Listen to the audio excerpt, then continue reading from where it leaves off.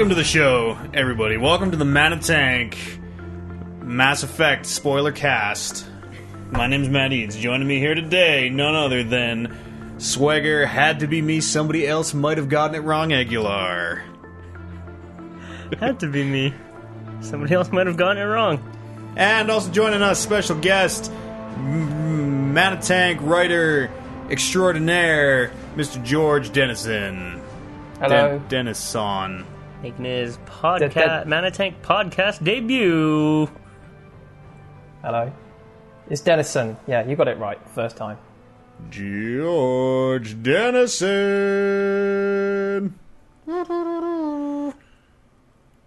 George, be more excited. Hello, I'm excited. He's coming in. You can't see it, but he's fist pumping. Yeah. Oh, so Mass Effect 3. Just gonna jump in like that. It's Right weird. like that. We're gonna. I don't think we need to pad this out. This I don't know. I want to. I'm in podcast mode and I'm Okay. into the banter that we always What do. have you But this is been- different. This is different. What have you been playing? No, it's not. Like I know. that. It's. I've been playing Mass Effect 3. Oh, okay. Let's talk about that. Tell me about that. So you got some notes. You got a couple pages, Yeah, I took some notes. Like if I may. when we first planned to do this, I wanted to be pretty thorough, so I jotted down notes, just thoughts, random thoughts about what happened, as it was happening for me. 6 pages, I don't- double-sided. I don't know if it's gonna be Jesus. cohesive or whatever, because this is all as it came. It was like 32 hours I played. I don't have any notes. I'd just like to point out. That's fine. No, I'm do I. unprepared. I'd like to read an excerpt, if I may. The Van Damme. Damn, I shared that part with you. That is all. Oh, there's one here that says Raiden, Yeah, so that's good. I'm gonna keep it Metal Gear. Yeah, so, Oh, you messed up my order. Oh, didn't number these. I'm sorry. Let's start it off. What did everybody think of it? Oh, that was so Well, good. In general, Yeah. yeah, I enjoyed it. Now, George, I'm not familiar with your Mass Effect history, but did you play all 3 games? Oh yeah. The second one's probably my favourite game of all time. Wow. So yeah, and I played it from start to finish, first to second once. Then I played it for first to second a second time, and it's the second playthrough that I used for my playthrough for the third game. Oh, I see. That all makes sense, right? Yeah. Oh, good. Okay. Like, you only imported your second playthrough. What was the Yeah. difference between your first and second playthroughs? Well, when I first played the first game, I wasn't really like playing it properly, if you know what I mean. I was just kind of rushing through it. Yeah. And then the second game came out, and it was more like I just Probably. kind of imported. Yeah, I imported that character. You were from probably the first game. playing it for review, Eric Peterson style. Yeah. Yeah, but then I kind of imported the first character as an afterthought. So then I just sort of decided to go through and play it properly. And also, the first time around, I didn't bother to do any of the customization stuff. But then I did it the second time through, and it kind of made it a bit more personal, I guess. I see. Tell me about your Shepherd. He's generally kind of paragon. You used male Shepherd? Male shepherd, yeah. So I get to listen to Mark Mear's monotonous tones for the Mr. whole Mark bloody Mear. game. Yeah. I don't know if people know, but me and Matt are a big fan of the FemShep. Matt and I. Me and Matt. Me am a big fan of the friendship. Me, personally, I'm a big fan of the FemShep. See, that works. Okay. Just because the delivery, the VO delivery, I think. Yeah. You think? Yeah, Jennifer Hale is way better a voice actor. Yeah, and I don't know. I just resonated with her voice a lot more for whatever reason. But she's in like loads of other video games. She's like Metal Gear 4. Yeah. She was in Eternal Darkness, and she had a bit part in Killer 7 as well, I think. Brutal Legend. But she's like the female equivalent of Nolan North. Let's not go that far. All right. Double N. Let's not say things we can't take back. Yeah, Why? she's pretty prominent out there, and I think Mass Effect's probably her best performance, just because I don't know. Like you just finished. I don't think you even finished telling us about your Shepard. So keep going. Well, my Shepard. Yeah, like how did you play? Like Renegade, Paragon? Yeah, I generally play Paragon, but whenever any of the interrupts come up, I just kind of do them just automatically because I can't resist. So I kind of it's pretty even-handed, but it's more Paragon than Renegade. See, I'm a pretty nice guy in real life, so I like to sort of carry that through into the digital realm, so to speak. My Shepard is a badass. So much so that she killed Rex. Everyone says that playing as Renegade is supposed to be way more fun, but I can never bring myself to do it. Yeah, what the fuck is going on behind us? I didn't feel like they did a great job in 3 of... It didn't seem like there was a lot of the prompts, like the trigger... Yeah, there weren't too many, but... And it seems like most of the ones I found were Renegade, so I don't... I think in context, like a Renegade action is most fitting for those prompts, though. They were better implemented this time around, because in the second game, like a Renegade action almost always involved firing a gun at someone. Mm-hmm. But this time around, like they were, it was more kind of fitting to the context, I guess. Yeah, because like it wasn't just like interrupting a guy to like kick him through a window or whatever. Yeah. It was like more of just interrupting a guy to be like, look, I gotta go, or whatever, just interrupting like some bullshit. Reapers are coming, I gotta go. Or like, I think one of the ones was, it was Rex and the Primarch, whoever it was. Rex is dead, I don't know what you're talking about. I want to talk about that in a second. I don't know what you're talking about. Rex died. But like, on those Renegade triggers, it was 2 people arguing, and then you'd pull the Renegade trigger, and then your Shepard would like just cut that argument short and be like, "Look, this is how it's gonna go." It's not like super aggressive, like kicking somebody through a window. But I found that with these triggers, it's in through these games. It was because you had said that they're more Renegade than Paragon triggers, right? Mm-hmm. It's because just like the context of what's happening, there's not many things that you can Paragon interrupt somebody. Yeah, okay. But because I mean, even just interrupting somebody in itself is kind of Renegade. Yeah, it's rude. You're like, stop! I'm gonna do this good thing for you. Check this out. Look what I did. Have some money. There were a few which were kind of stupid. Like there was one at the end I remember where Anderson was talking, then just before we get into anything here. If you haven't figured it out, there's going to be some Mass Effect spoilers. Oh, yeah. So maybe save this show until you finish playing Mass Effect. I don't know if you guys noticed the sign when you downloaded the show, but it says Spoilercast. Yeah, you have called it a Spoilercast. So if you're not prepared for spoilers, then you're kind of dumb. Just get it out there before all the emails start coming in like, I listened to the Mass Effect cast and it spoiled the experience. Eric, this means you. Sorry, you're telling us about... I probably don't even remember it. And there was this one weird trigger that Paragon trigger that I remember. It was Anderson was talking, blah blah blah, and there's a Paragon trigger. Oh, and the hug. And yeah, and like you said, George, I just automatically, like being a gamer that I am, I'm just always like popping up or started pressing the whatever button pops up on the screen. I guess those QuickTime events are just ingrained in me. So that's what I was going to say. It's like you spend so long in games like adhering to the QuickTime events that when you see the little button come up, you just automatically just press it. So yeah, and so I guess you learn if you play the game for long enough, particularly if you play the second game, you learn to kind of take a moment to sort of see it in the context. But if you haven't, there are still moments where it's just like press the trigger. So yeah, but you can't take them back, and that's the weird thing, because like that Paragon trigger popped up, and then my Shepard interrupted Anderson and gave him a hug, which is totally out of character. You yelled "kiss him" as you pulled the triggers, so... Did either of you go for the gay romance, incidentally?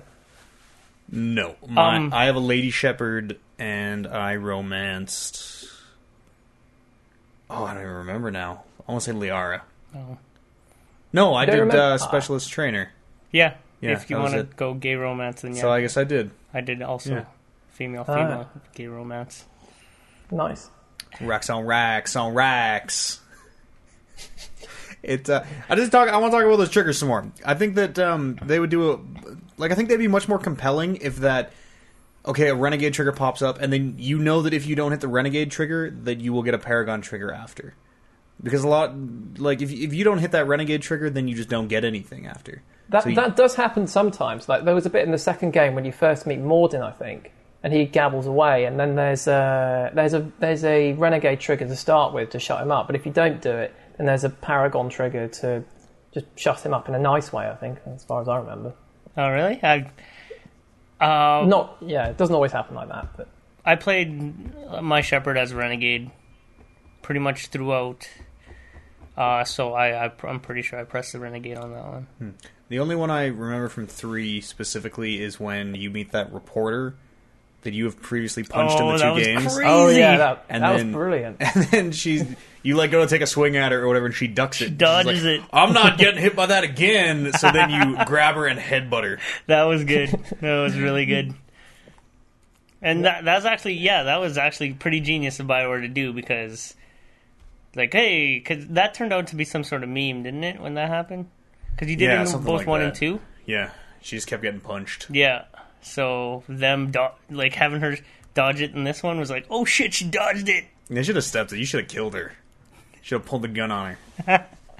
Double renegade trigger. Hey, double tap. she's talking about Reaper. She's indoctrinated. I better take care of this. Really loudly. Yeah, funny thing.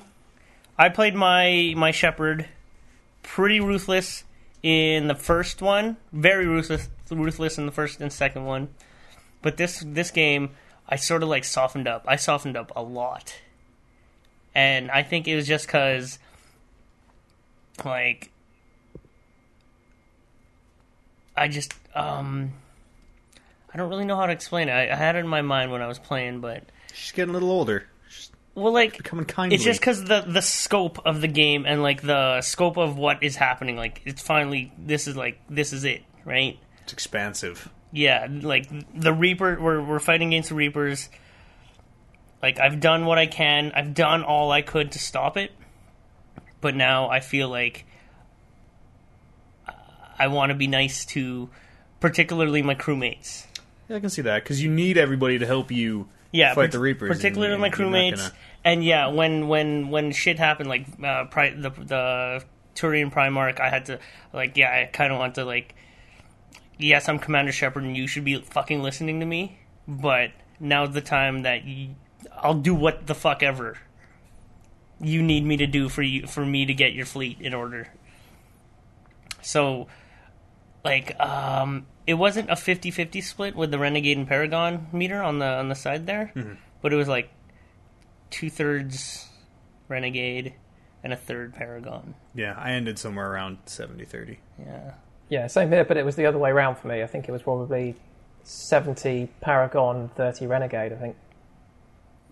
But you said, Oliver, you didn't have enough whatever you need. You couldn't, at the very end, you couldn't get the elusive man to shoot himself in the face. No, well, when I first went through that conversation, I chose pretty much everything where it ended off that I ended up shooting him. Okay. But after going back and doing it a few more times just to see all the endings, Yeah. I managed to Paragon him Okay. into killing himself. Pulling a Saren, if you will. Saren. Saren was the coolest character. Yeah, he was my favorite character. He was a very cool character. Tell us about your Incidentally- Shepherd, Matt. Incidentally, do any of us here actually think that the ending was terrible? I want to go into it in depth in just a little bit, but Sure. I think it was awesome. Like, I got the worst ending, quote unquote, where I chose to destroy the Reapers, but I wasn't really prepared, so everybody on Earth died. Like, Earth was just wiped clean. And I'm like, yeah, okay, great, sure, that's the price of stopping the Reapers. Just the cycle starts over again. Price of fucking Commander Half-Ass Shepherd. Yeah, the cycle starts over again, but at least the Reapers aren't going to be here this time. I am of the camp that was disappointed in it.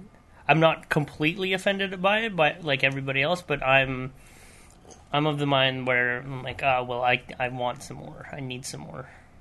Yeah. I'm not going to demand some more. You want to donate? I'm going to start a Kickstarter up here for get Mass Effect ending. Don't start a Kickstarter. You guys can find me at kickstarter.com/Mass Effect Sucks. Send BioWare some more cupcakes. I'm sure they'll I just heard about that. What was that all about? That was about a month ago, I think. They send a bunch of they send them a bunch of cupcakes, and the idea was that sent them a bunch of cupcakes? Just some random idiots but yeah, you know there was that whole group Take Back Mass Effect or whatever it was. I think it was started on Facebook or something, and I think it was either them or some other people, and they actually sent like a bunch of cupcakes to the BioWare offices, and the idea was that because the endings are color coded, like it was red, green, and yellow. I think red, green, blue. Red, green, and blue. Close enough. But then they send them a bunch of cupcakes with like red, green, and blue icing. But then they all tasted the same. They all have the same vanilla flavor, was what they said. Oh, that is sort of clever, compelling, I guess. That's did they clever. So?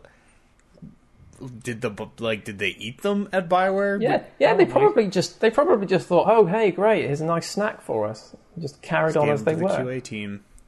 Like, yeah, these cupcakes just came in from overseas. Here, you guys try these. I see them coming in on like, hey, Casey, you got a delivery. Like, all right, just put it with the trophies. I need to find a table to place these on. Or no, he receives them. It's like, okay, well, my desk is closed. Let's find somewhere to put these. Yeah, so he's wandering around the office, whatever, poking his heads into different cubicles or whatever, and then finally finds a table, opens up the package. Oh, they're cupcakes. Yeah, QA team. Somebody call up the QA team. Yeah. Let's get them to try these. If somebody just brought cupcakes into my office, we would all just take a cupcake. Like, exactly. Great, cupcakes, sure. Yeah. How come mine's red and his is green? No, I don't know. It's cupcakes. Can't even taste them because this guy's lunch smells like shit. And then, I guess I just still picture, like, they try them like, oh, mine's nice and vanilla-y. Like, oh, mine's nice and vanilla-y, too. And then Casey has it just face palms. He's like, oh, what have we done? Yeah, it was terrible. We gotta get Ray on the phone. The DLC's coming out for this. Yeah, I'm putting an end to this. We're back into crunch. He pulled the big handle and like the alarm started going off through the building. Crunch alarms. I don't know if you know, George, but we've both met Casey Hudson. Oh, you've actually met him? Yeah. Is he a nice guy? He's kind of weird. You should listen to our podcast sometimes. Yeah. All right. It's a little antisocial. I don't know. What happened? On separate occasions, we both got him to sign big lithographs, like big like art posters. Mm-hmm. And then basically take the story that he just told and replace package with posters, and that's exactly how it went down. Oh, nice. Cool guy though. Big Krogan bodyguards. Yeah, very and 7 armor. Very intimidating to get past. Yeah. Smell. Made me call him Shepherd. Okay, Casey, call me Shepherd. Okay. Commander Shepherd. Hey, Shepherd. Call me Commander Shepherd. Right, okay. So, but I mean, just Mass Effect 3 in comparison to the other two games, I mean, I feel like I like the scope is bigger. Yeah, I feel like okay, the whole galaxy's at stake, but I feel like a lot of the story beats too are a lot more. You know, it's not just in what was it? One, you know, you're like going around and you're like, oh, Saren's here, so we got to go here and stop what he's doing. And in 2, it's kind of like, oh, the collectors are here, so we got to go here and stop what they're doing. But in this one, it's like you're kind of doing stuff independent of the Reapers that just affects the galaxy, like all these big key events that you've heard about, like curing the genophage, for example, or putting an end to the Geth Quarian War, and just all this. How did you guys resolve the Geth Quarian war? Because I wiped out the Quarians and felt like a bit of a tosser afterwards, but... Yeah, I did that and felt like a bit of a tosser afterwards. I also tossed that one. And then Tally killed herself. But yeah, that one came right out of the blue, though. I thought, like, okay, well, let's let the Geth live. These two can sort of, like, work their things out, right? But then, like, Tally couldn't live with it, right? I don't know if I should have been pissed off about that, because you are given, like, a second chance halfway through to stop the download or whatever it is. But then it is like, she's like, oh no, don't do it. And then, like, a second later, she just throws herself off a cliff. Yeah, that... And they put a Paragon trigger in there to presumably catch her. Yeah! But you hit it, it does nothing. And yeah, she still dies. It was like... That was so upsetting. I mean, usually you can kind of push those options. Like, you got to go a couple renegade choices or whatever, and then they start headed out, hey, you keep doing this, and I'm going to kill myself. And then so you're like, okay, I'm going to stop doing this. But with this one, it was one choice. Yeah. And she just threw herself off the cliff. I was stunned. I was fucking just absolutely stunned. I thought that I had missed the trigger. So did I. So I was going to go back and redo it and hit the trigger. I have a note on this, actually.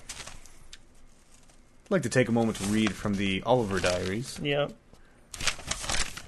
Keep going. I'll find it. Do you ever actually get to see... You don't get to see Tally's face, do you? This might be a monumental oversight. You do. But it was a big point of controversy because they used like a stock photo. Yeah, and they just kind of altered it a bit. But I mean... I should have looked that up beforehand, really. Unless you... It wasn't like in-game, though, right? It was just like a picture on Shepard's desk. Was it? Oh, is that what it was? Oh, yeah. Because it wasn't actually like an in-game like view of Liara's face, or sorry, Tally's face. I think it was just a photo on his desk, and that's where the stock photo is. But I mean, unless you're like someone who regularly peruses stock photos or looks on the internet and gets outraged about shit, who cares? Yeah. Like, I didn't see the beef. I read this story and I'm like, that is so nitpicky. I hate fucking just fanatics. It was a good looking picture. I thought it was fine. Yeah. As a man who hasn't browsed through the stock photo album in a couple years, I thought it was okay. Anyways, yeah, that that Geth choice. Should we like jump to this, or should we just go through? Let's start just kind of going through it sort of in order, maybe just sort of keeping track. So, it opens up. You're on Earth. Commander Shepard is on shore leave or something, or it's like I didn't play Arrival. So what happened there that bridges the gap between 2 and 3? George, are you familiar with Arrival from Mass Effect 2? Yeah, it wasn't very good. I thought it was good. No, compared to all the other DLC was really good, but the Arrival was... That's the thing where he blows up the Batarian base, right? Yeah, well, the story is like, they sort of get this early warning that the Reapers are going to arrive through this one relay. Okay. And this relay is in very close proximity to this Batarian colony. Apparently all the Batarians are Batarian planet, maybe? But what the final choice in it is, I don't even know if there is a choice or if it just sort of funnels you through. But I don't think you don't get a choice at the end. I don't think. Yeah, so I think the ultimate the kicker of that DLC is that you have to destroy this relay, Mass Effect relay, to stop the Reapers from like coming through. Okay. Postpone the invasion a little bit? Yeah, postpone, right. So, you end up destroying it, I guess, if we're right, then I think it's inevitable that it happens. So you destroy all the Batarians, which is why there's barely any Batarians in 3. Did you realize that? No, Batarians are the ones with the 6S? Yeah. I thought I saw... There's a few. There's a couple. There's a few. Yeah. There's a couple of them that are, like, sick and dying. But why all the other races are like spread out all over the place? Why? I don't know. It's like, we got a Batarian meeting. Everybody get back here. We're going to discuss whatever the fuck Batarian fashion tips. Isn't the idea that the Batarians don't have any friends though. Yeah, they're not very nice. So. But yeah, it's funny that they were all at that one place, or a big majority of them were all at that one place. And so Shepard ends up destroying that mass relay, which in turn destroys that planet. Mm-hmm. And I know before the plot got leaked, before the game was released, the plan was to have Shepard on trial, and that's why she was on Earth. I think that may have got changed because of the leak. They showed us, I guess. Because they didn't really actually mention that in the final game. I guess she was just on... But she was in shit for it, right? Right, yeah. Right, so so it starts off on Earth. Mm-hmm. You see a kid. Well, Anderson's like, okay, well... So we're back in Mass Effect 3 now, right? Yeah, we're back in that. Okay. Isn't there some kind of Reaper, like, artifact or something in Arrival? I read something about... Shepard comes into contact with some kind of... I don't remember. Kind of you, George? No. All I remember from Arrival was that it was just a whole bunch of quite repetitive action sequences and not much else. Yeah, there was like a wave based thing, right? That was another thing I didn't really like about the third game. I guess if I had to there are probably like 2 or 3 things that I didn't like about the third game, which otherwise was really good. But I guess one of them would be it does sometimes kind of descend into that repetitive wave-based combat. And it's just like, sometimes you'll be just like fighting off like a wave and then another one will come along and it just kind of feels like it's there to pad out the game, so. Did you play it on normal? What difficulty did you play it on? I think, I played it on normal, yeah. Well, that ain't shit then. It was hard on Insanity. Yeah, but it's still repetitive though, surely. Yeah. But I mean, you complaining about it. It is. Don't call me Shorely. So you start off on Earth, you're grounded or whatever, and for some reason everyone's still like, no, the Reapers aren't coming. That's that crazy Shepard guy is just talking crazy. Shepard, you and your high tall tales. Yeah. And then the Reapers show up at Earth, and everyone's like, oh my goodness, Shepard's not crazy. That sort of happens like right away because they're on their way to see the Human Council or whoever they are, and then they talk about losing contact with the moon. Yeah, that's right when they're... Yeah. Well, I like how they say that part specifically where they're like, we just lost contact with Luna Base. Or Lunar Base, or whatever it is. And then, I like, it just seems like Anderson's like, the moon? And you're like, no shit, Anderson, come on. Like, he just spells it out. I don't know. That part just stood out with me for some reason. It's like, fuck, come on, Anderson. I fought a VI there. I've been there. Unbelievable. So yeah, then that is like, they touch down on Earth at that point. Yeah, like all over. They're like, we got this video footage from London or wherever, and it shows apparently video technology in the future is not so good. No, it's like staticky. Low def and it never is. It's always rubbish in the future. Apparently, buffer time. I guess. Yeah, I guess. Let's go back to YouTube here, guys. We got this footage in from London. Okay, just give us a sec. It's got a buffer. Just hang on here. And the Renegade option there is to turn it down to 360p, stupid. It'll buffer faster. So that's going down. And then, they touch down and they basically proceed to wreak havoc and blow everything up. And you fight your way out. Cool. It was a really cool intro sequence. And it had a lot of those, scripted moments, much like Uncharted has, where, the building collapses and Shepard goes tumbling down. Yeah, that was cool. They're okay. I don't feel like the engine really lends itself to that kind of stuff very well, because you can see a lot. You're like, okay, looking at the building, you're like, oh, I can see the seam where it's going to break, and then sure enough. Yeah, visually, this game isn't the best. Well, oh Christ, the faces. Did you guys get bothered by the faces? No.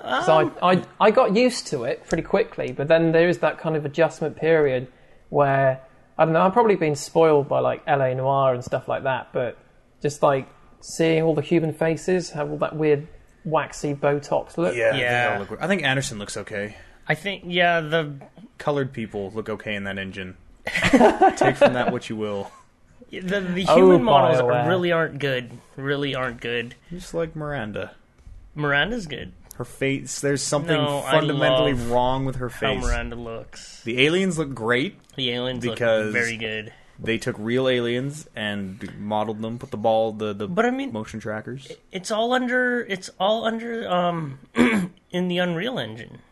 Yeah, but it's like I feel like they're still using the iteration that they used in Mass Effect 1. Like, yeah, they tweaked a couple things and it looks a little bit better, but basically that game looks like Mass Effect 1 Yeah. to a T almost. Yeah, It's a bit better than I'd say it's an improvement on Mass Effect 1, but just in terms of the character modelling, it's pretty much the same. definitely. I mean, I feel like they did a lot of stuff better with a lot of that pre-rendered stuff. Looks really good, like a lot of the space battles. And The cutscenes and stuff. yeah, Yeah. I really like the pre-rendered stuff. I think that stuff looks real sharp. But then as soon as you do, like when they have back-to-back, like they have the pre-rendered cutscene and then it kind of goes into a real-time cutscene, Yeah. it just looks awful. Yeah, it's jarring. Yeah. And they have like the weird grainy film effect on the pre-rendered ones that just cuts off. It's BioWare can't really figure that weird. out, eh? It is. It's time for a new engine. I remember how that happened while I was queuing Dragon Age. And I'm like, is this really how we're going to ship it? Yeah, all those pre-rendered ones are super grainy too. Yeah, So but that's how we shipped it. weird. Um, So as you're fighting your way off Earth, there's a kid that you could kind of see. He's like in a vent. oh And yeah. you're like, hey, come with me, and then he's kind of like, you can't save me, or Well, something. it literally opens up with that kid, right? He's flying the little Normandy toy. Yeah. Yeah, so Oh yeah, I forgot about that. There's a big. I bring it up, and we'll talk about it again when we kind of get to the end of the game. But there's that kid. There's something with that kid. That kid plays a pretty crucial part so? in some way. Yeah, because he's in the vent, and then he's talking to you to Shepard, and Shepard's like, "Hey, come with me. We'll get out of here." And then Anderson's like, "Shepard, what are you? yeah. The fuck's wrong with you? What are you doing?" And like Anderson's like a couple feet away. He didn't hear this kid talking. He didn't see this kid. And then Shepard looks back, and the kid is mysteriously gone. Because that's what little frightened children do. As soon as you turn away, they scurry off into the vents and infrastructure of a building.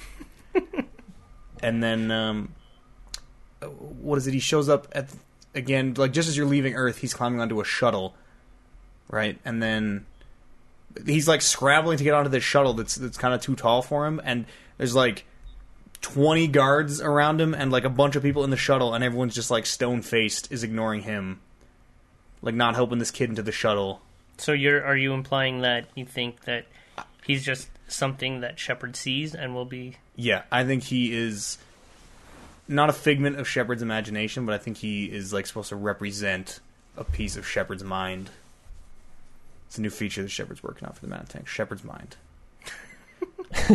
But I think he's supposed to represent, because then he shows up again at the end of the game as kind of this. He like presents you with the final choices he's like this weird space ghost. And Okay, well let's just lay it out. And like a lot of people think it's a whole indoctrination scheme, right? Yeah. And I have actually just thinking about it and you explaining it to me, I have sort of subscribed to that. There's a lot of like really compelling evidence. It's really subtle. So knowing that and sort of relating that to the kid at the beginning, I could see that happening. Like, yeah, it's the way that I had read it and saw it explained was that he is supposed to be like the Reapers are indoctrinating you to make you. They want to like break your will basically, and so you see this kid die. Like you can't help this kid. How are you going to save anybody? Because you can't even save this one kid on Earth. And then so I think that is supposed to be what that kid is, basically. The more I hear maybe. about this whole indoctrination idea, the more I hope that this is like Casey's Hudson's like overarching Grand like vision? Yeah, because this would be absolutely brilliant. It like I keep saying we'll get into it later, and we will. But when like not only is Shepard kind of indoctrinated, but like you as the player have kind of been indoctrinated, especially all those people who are up in arms about this ending. It's kind of like, okay, Shepard is indoctrinated, and like you kind of are too, because you're totally cheesed off about this ending that really maybe isn't. You know, it's not how it is. It breaks it down. The thing that pisses me off about that a bit is that if that's going to go down the whole, you're the player and you haven't got any control route, it's like, didn't BioShock already do that quite a number of years ago? It's like, yeah. And then if games keep doing that, it's just going to be like, oh, hey, you've got no control. I'd rather just they'd start, like, you can do that once or twice. And it's like, you go, he's really clever. But then if games keep doing that, it's just going to get really irritating. And just be like, I'll just make a game where I do have some more choice. But the thing they're doing with Mass Effect is more... It's not that you aren't in control. It's sort of that it's you fighting the indoctrination. Whereas... And I don't... It's such a well-established theme in the universe that it just seems weird that Shepard has never really been affected by... Like, he's been around Reapers... Like, he's been in Reapers. He knows Reapers. He makes Reapers. Guts. He is Reapers.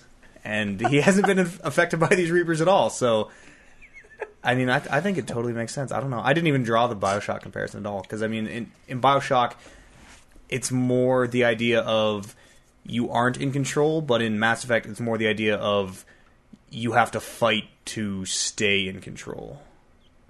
I guess. I don't know. It's I'm having a hard time, like, sort of filing this in my... I know. Filing, but, like, sorting it out, because like, if this is Casey Hudson's idea, if this is BioWare's idea, like, if this is actually what it is, it's, like, so mind-bendingly, like... It is, like, the greatest brilliant piece of writing that has... But, I mean, part of me thinks that it's just kind of a series of accidents that sort of made it look like this. And now they're going to be like, yep, that's it. That's sort of the shitty thing. If, like, if fucking Casey Hudson is, like, reading on the forums, like, holy shit, that is... Oh, that's such a good idea. Oh, my God. Greg! Yeah. Ray! Look at this! Come read this! So, it's, yeah, I don't even... If this is just, like... It's hard to comprehend. If this is just, like, the internet sort of piecing this together in some sort of, like, weird fanfic... And, like, and BioWare tries to pass this off as, like, this is how it's supposed to be. It's kind of going to fall empty, but... We have no real way of knowing, though. I know, and that's the shitty thing. Like... It's like, I want a picture of... Who wrote this? Who writes Mass Effect? I don't know. Gaynor? Dave Gator? No. Gator? No, he's Dragon Age. Whatever. I want a picture of the writer with, like, a newspaper from however long ago... Mass Effect with someone beside him... verifying his identity, passport open. Yeah. I don't know. It would be brilliant. Yeah, I if think they could just come out and say, yeah, this is totally... Because, like, all the pieces fit together, right? Shepard's been around. Shepard's did that Prothean thing in 1, right? Fought Saren, who was indoctrinated, and depending on how that turned out, like... you either killed him or he had the will to fight the indoctrination, kill himself. Mm-hmm. But yeah, he from the get go, it was Commander Shepard that's been in constant contact with these Reapers. So how hasn't indoctrination affected him? Her? Yeah, and I forget now. Oh, what I was going to say, sort of about the part of me thinks that if they did. Make this, this is the indoctrination theory or whatever, and BioWare, they wanted this from the get-go, that they sort of knew that this was going to be super, super controversial, because, like, look at the amount of, like, press that it's generated. I mean, just, it's not as good, infamy isn't maybe the most desired form of notice, but, I mean, you still, so many people are talking about Mass Effect, and just outraged, or not, about this ending. It's just a huge flame war. So, I mean, it could just be brilliant marketing as well. Could be. Which is kind of shitty of them, but... Whatever. Do what you gotta do. So, yeah, then after Earth gets invaded, then you sort of, like, just break off and realize, like, you have to do something. Yeah, you have, like, a conversation with Hackett or whatever, right? And he basically... lays it down like, we need the Krogan and the whatever, or we have no chance. You're like, yeah, I'm gonna go get those guys. You stay here, Hackett. You hold the fort while I go get these guys. I'll go get them. And then I'm looking at the key missions. I don't know if these are in order. What is the first? Do you go to do you do the cure for the genophage? Is that the first main? I did hub? the Turians. It says right there you can either go. I remember it was both Turians and Krogans are the first races you sort of encounter and have to sort of sort out. Right. Yeah. I did the Turians first, where you have to rescue a Primarch or whatever who's fighting on their homeland. Palaven, yeah. the moon or whatever. Yeah. You're on the moon. Yeah, because he's fighting his forces, but in order to unite the Krogan, or in order to get Turian and Krogan, you need to get... Fuck, how does that go? You need to get the leaders, right? Yeah. And so you go and get you got to go get the Primarch, and then how does that go? 'Cause he doesn't want to come and help you. No, because he feels like he should be fighting, but then you sort of convince him like you're needed elsewhere or whatever. Yeah, but then he won't call the fleet. No, okay. Until you get the Krogan to come and help him. So with that mission, if Garrus dies in your suicide mission in the second game, who replaces him? I don't think Garrus can die. I think Garrus can he not? No, I thought Garrus was where if Garrus dies, you fail. I thought if Garrus dies, Shepard dies. I thought they could. I think all of them can die. Well, all of them can die. There's something in this game with Garrus that I'm trying to think of. It was key in this game. Yeah. Well, maybe in this game, but he's George is asking if so and so dies from the first game, who replaces them in this game, right? Because you get that with other characters. If they die in the suicide mission, then they get replaced by another character. But yeah, just some jobber character, and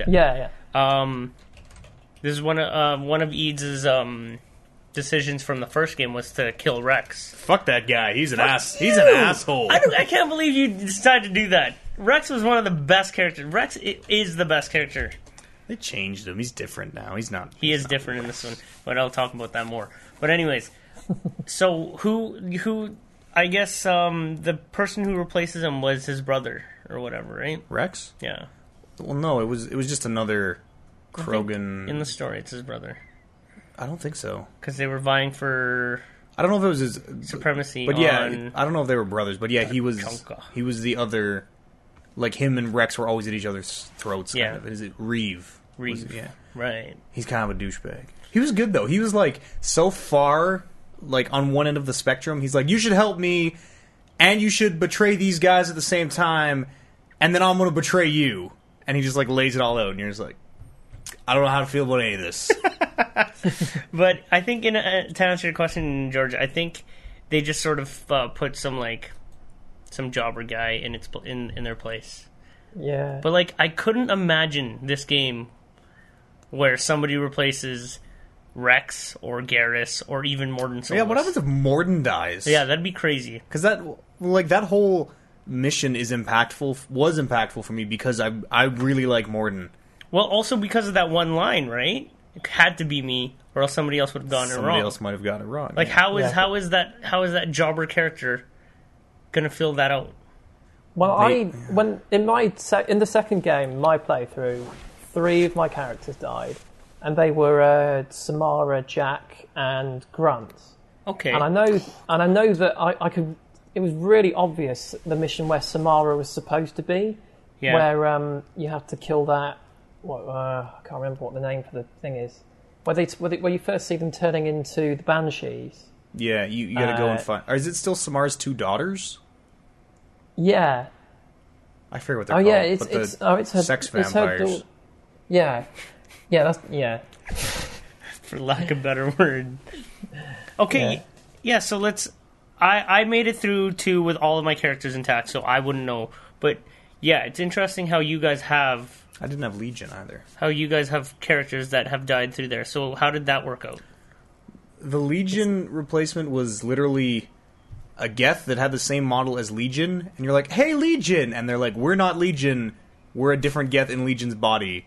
And you're like, okay, and that was the end of it. That sort of thing. And then all the lines, the lines are, you still call him Legion, though. It's like you're talking to Legion, but then he says, I'm not Legion, every time. And you're like, you just ignore him. You're like, no, he's Shepard. No, I know that you're Legion. You're wearing my old armor. Yeah, you got that spike thing on you. You're clearly Legion. How did it work with Samara and her stunt double there, George? It's not like, I don't know what it's like with the other characters, but you can kind of tell that it's not as poignant. I think to get the full experience, you have to go through and at least try and save everyone, because otherwise it's a bit phoned in. Yeah, that's. Reeve was pretty good though. Reeve was like I don't know what it would be like with Rex, but there was one, because it's him and the Solarian matriarch or whatever they're kind of, one's like, you should cure the genophage, and one's like, you shouldn't cure the genophage. And then they both, like, Reeve just lays it out. He's like, if you don't cure the genophage, not only am I not going to help you, but we're going to, like, declare war on Earth. And, because we're going to die anyways, so we're just going to take down everybody we can. And so that was kind of, that, I'm like, okay, I should probably cure the genophage. But then at the same time, you're like, well, I'm going to cure the genophage, and then I got this, like, crazy guy in charge of the most powerful force in the galaxy. Yeah. So. I guess it depends, but like with the Samara mission example, it was just really odd because they had this really sort of dramatic music and all of this like really emotional stuff going on. But it's with a character who I think you've only just met, like known for about 10 minutes, so it's just, it feels off. Who was, in story-wise, who was that character? It was, I think it actually was Samara's daughter. I could be wrong about that. I wonder what she has the two daughters on that little like island getaway, a sorry getaway or whatever, right? The cloister, or whatever. But I wonder what happens if you chose. Was there Morinth? Is that in 2 where you pick? Yeah, if you're renegade enough, you can pick Morinth, and then she is like, "I'm going undercover as my mom."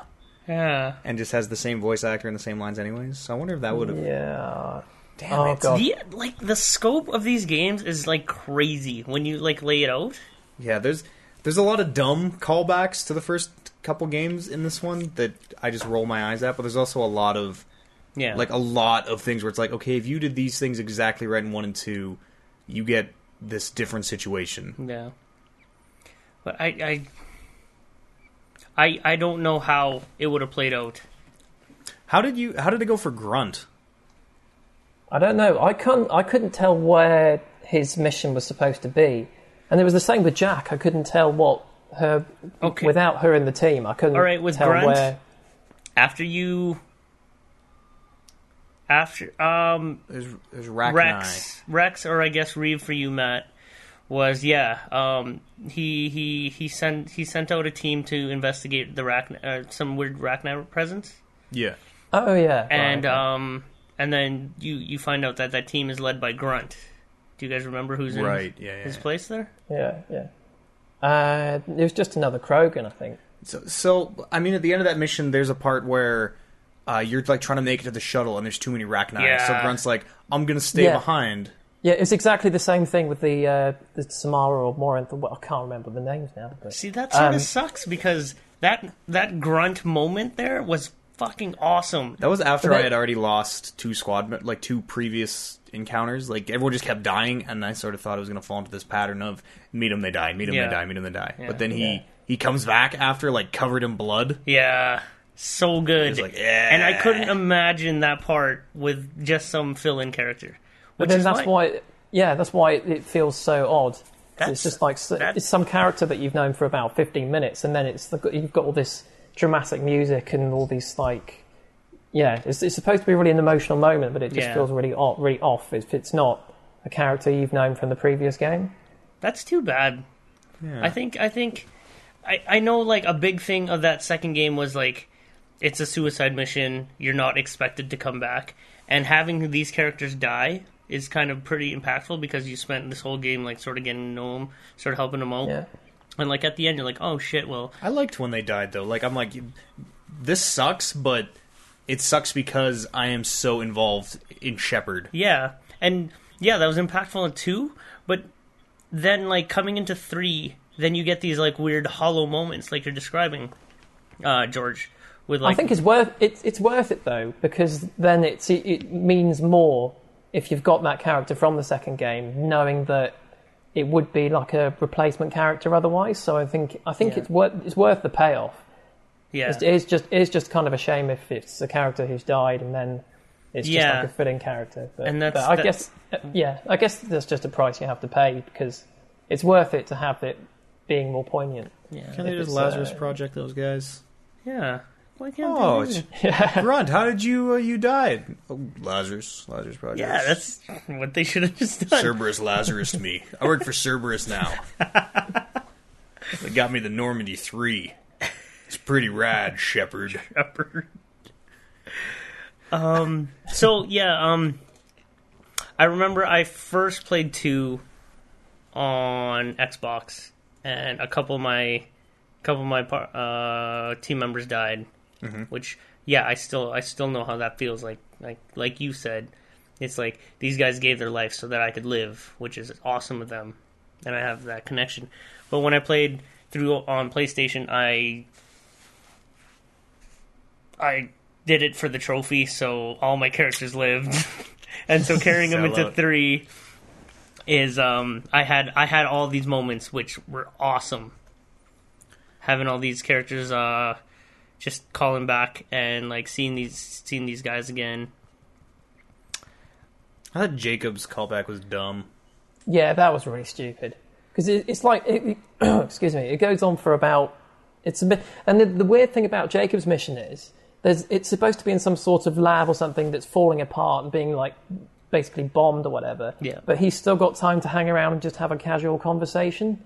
And you kind of feel, I always feel compelled to go through all the conversation options just to sort of get the most out of it. But then you're kind of sitting there just having this casual conversation. Cerberus is attacking. Yeah, everything's it's just like... It's like the whole Batman Arkham City thing where time-sensitive events can't be time-sensitive in every case because otherwise you gotta rush, right? But I noticed that, but also... He sends you a message on your email system there, and he's like, "Hey, sorry we didn't get to talk much, but I'll be at the hospital in Citadel if you want to talk." Get the Gurns back. And so I guess that's sort of a way of just playing it off. Yeah. Catch up on the Citadel, like when the heat dies down. I really like that. I like that you could just sort of go to the Citadel, and then your characters would just be hanging around. You can just have more relaxed conversations there. I sort of hated the Citadel. It was okay. Really? I didn't like how...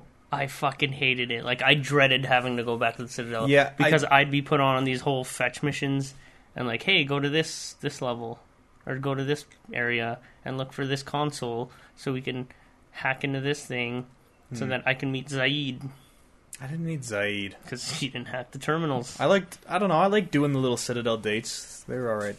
I like the one with Garrus, where you're sitting on the top of that bridge. That was absolutely cool. Oh, that was awesome. That was an awesome That was moment. like a heartfelt moment. One of my favorite moments in this game. Where you have, you're like throwing bottles, or you guys are like shooting skeets, basically. Skeet. And you have an option to miss. You can miss if you want. Like you choose to miss, or you can choose to hit. And I chose to miss. Yeah, you were explaining this to me. And George, did you miss it, or did you choose to hit? Do you remember? I chose to hit. Oh, so did I. Like how. When you miss, though, you miss, and then he holds the gun above his head, and he's like, "Yeah, like I'm Garrus Vicarian, and this is my favorite spot on the Citadel." And he like just goes funny. on. And I should YouTube that because I'd love to see that. I'm having this gun bronzed. It was great. It was a good moment. It really made me remember how much I like Garrus. See that moment. Go ahead. He's definitely one of the best characters. Yeah, Garrus, and I actually really like Legion as a character, so they're probably my favourites. But that moment with that little conversation with Garrus, little picnic, was awesome to me just because he was there from the very beginning. He was like one of the very first guys you pick up. Yeah, because he's in like C-Sec or whatever. And you start off on the Citadel in 1, and he's one of your very first like teammates. He was like my go-to dude too. So yeah, and I used him pretty much on everything. But yeah, that moment was like pretty awesome. Like one of my absolute favorite moments. I'm trying to just get us back on track, kind of in the order of things. So you go to Earth, go to Palavin. talk to the Primarch. You're like, hey, Primarch, I need some help. He's all like, no, I can't. Well, I remember now. He's like, I can't because I have to deal with these. I have to deal with Palaven, right? Yeah. And I think he mentions that if we had the Krogan on our side, we will be able to take the Palaven back. And so it's on you to go to Rex or whoever, Reeve in your case, and then they're like, well, these guys cause a genophage, but if you can get, I think they get, Reeve or Rex, the female Krogan, get information from Morden Solis that the Solarians have a female. So then you have to solve that. You have to get that female for them, and then, and then the Krogans will they'll agree to helping the Turians, and that's sort of how you. Because you need the fleet. You need the Turian fleet, is what you need. Yeah. Yeah, I remember now. Because they have like the biggest fleet in the galaxy, or whatever it is. Second to the migrant fleet. They have the migrant fleet. Okay. They have the biggest battle fleet. Yeah. Sure. It's there's a lot of stuff in the Codex and stuff that There's way too much stuff. I loved reading so much, like especially like your war asset updates and stuff. I tried reading. I tried like keeping up to date on that, and then I gave up. So when we were talking about that mission where Grunt, you go and investigate the Rachni, and Grunt is there. Did you choose to meet a big Rachni queen, kind of like a, I don't know. They're all sort of infested by the Reapers. They're like Reaperized, and she's like, hey, you should free us, and we'll totally help you. We're free from the Reaper control now because you're here, or whatever, so let us go, and we'll help you build your Crucible somehow. I left him. You just left him there? You didn't release him? I killed the queen back in 1. Left him. I have no love for the Arachni. Cold-blooded. No love. I released him. Yeah, I released him too, and then it's like really easy to miss, but a couple missions later, if you check your war assets, the Rachni actually betray you and like set the Citadel back. Oh. And it's just one line of text that's like, well, there's a couple building up to it. You get like a letter that's like, the Rachni have just like stopped working or whatever, and they're just standing there. We can't get them to respond. And then they betray you. I did wonder towards the end of the game, like what actually happened with the Rachni thing. So I must have missed that. That's interesting. That's kind of crap. Yeah, it's just like one line of text in the asset update thing. I don't even, I don't even know if you get a line of text that flat out says they've betrayed you, but I know it'll show you. You won't have you get a bonus for having the Rachni previously. You won't have that, and then you'll lose. You'll have like a negative. Oh really? Yeah, because they like set your progress back. But that just felt like that seems like a big deal. That seems like a big. You could at least have a conversation. Hackett could have called. Could say he's not too busy doing whatever. Like, listen, those Rachni you sent us totally fucked us. Like, maybe you stop sending us Reaper-infested allies. I don't know, Shepard. So that one's on you, Shep. I know you've done a lot of good for this universe, but that one's your bad. Because now you're going to, start recruiting Husks or something. Like, these Husks say they want to help. Send them in. They got the Shepard stamp of approval, which apparently just gets anything past anyone.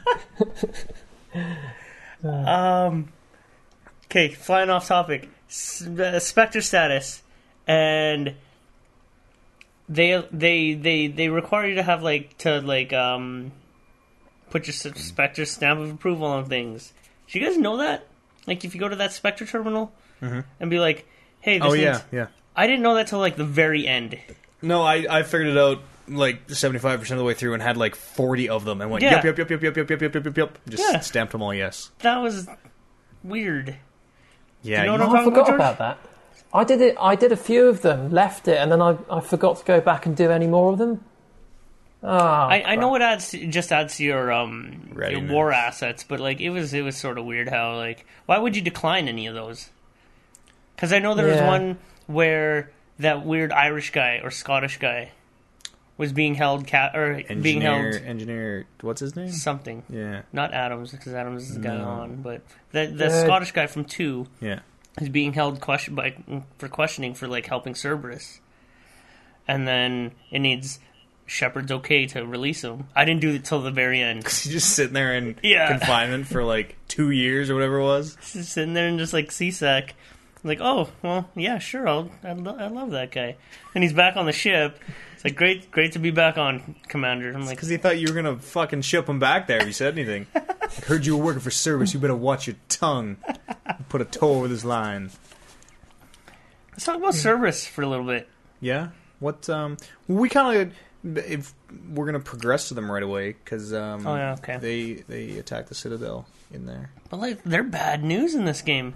Yeah, they're, I didn't realize how, like, bad of news these guys were. Yeah, because in one, they're two, not really... You You do like 1 or 2 missions with them, and you're like, oh, I'm fighting Cerberus. And then you're like, okay, Cerberus isn't... They're just misunderstood. They want humans first. That's not so bad, because I'm a human. Yeah. But, like, yeah, in this one, they're like fucking, like, augmenting their dudes with, like, turning them into Adam Jensens and shit. Yeah. And it sort of occurred to me, like, what if Shepard... I know this is sort of weird, just off-canon type, like, thinking, but what if Shepard had decided to stay with Cerberus? Would have been, like, the end of the world.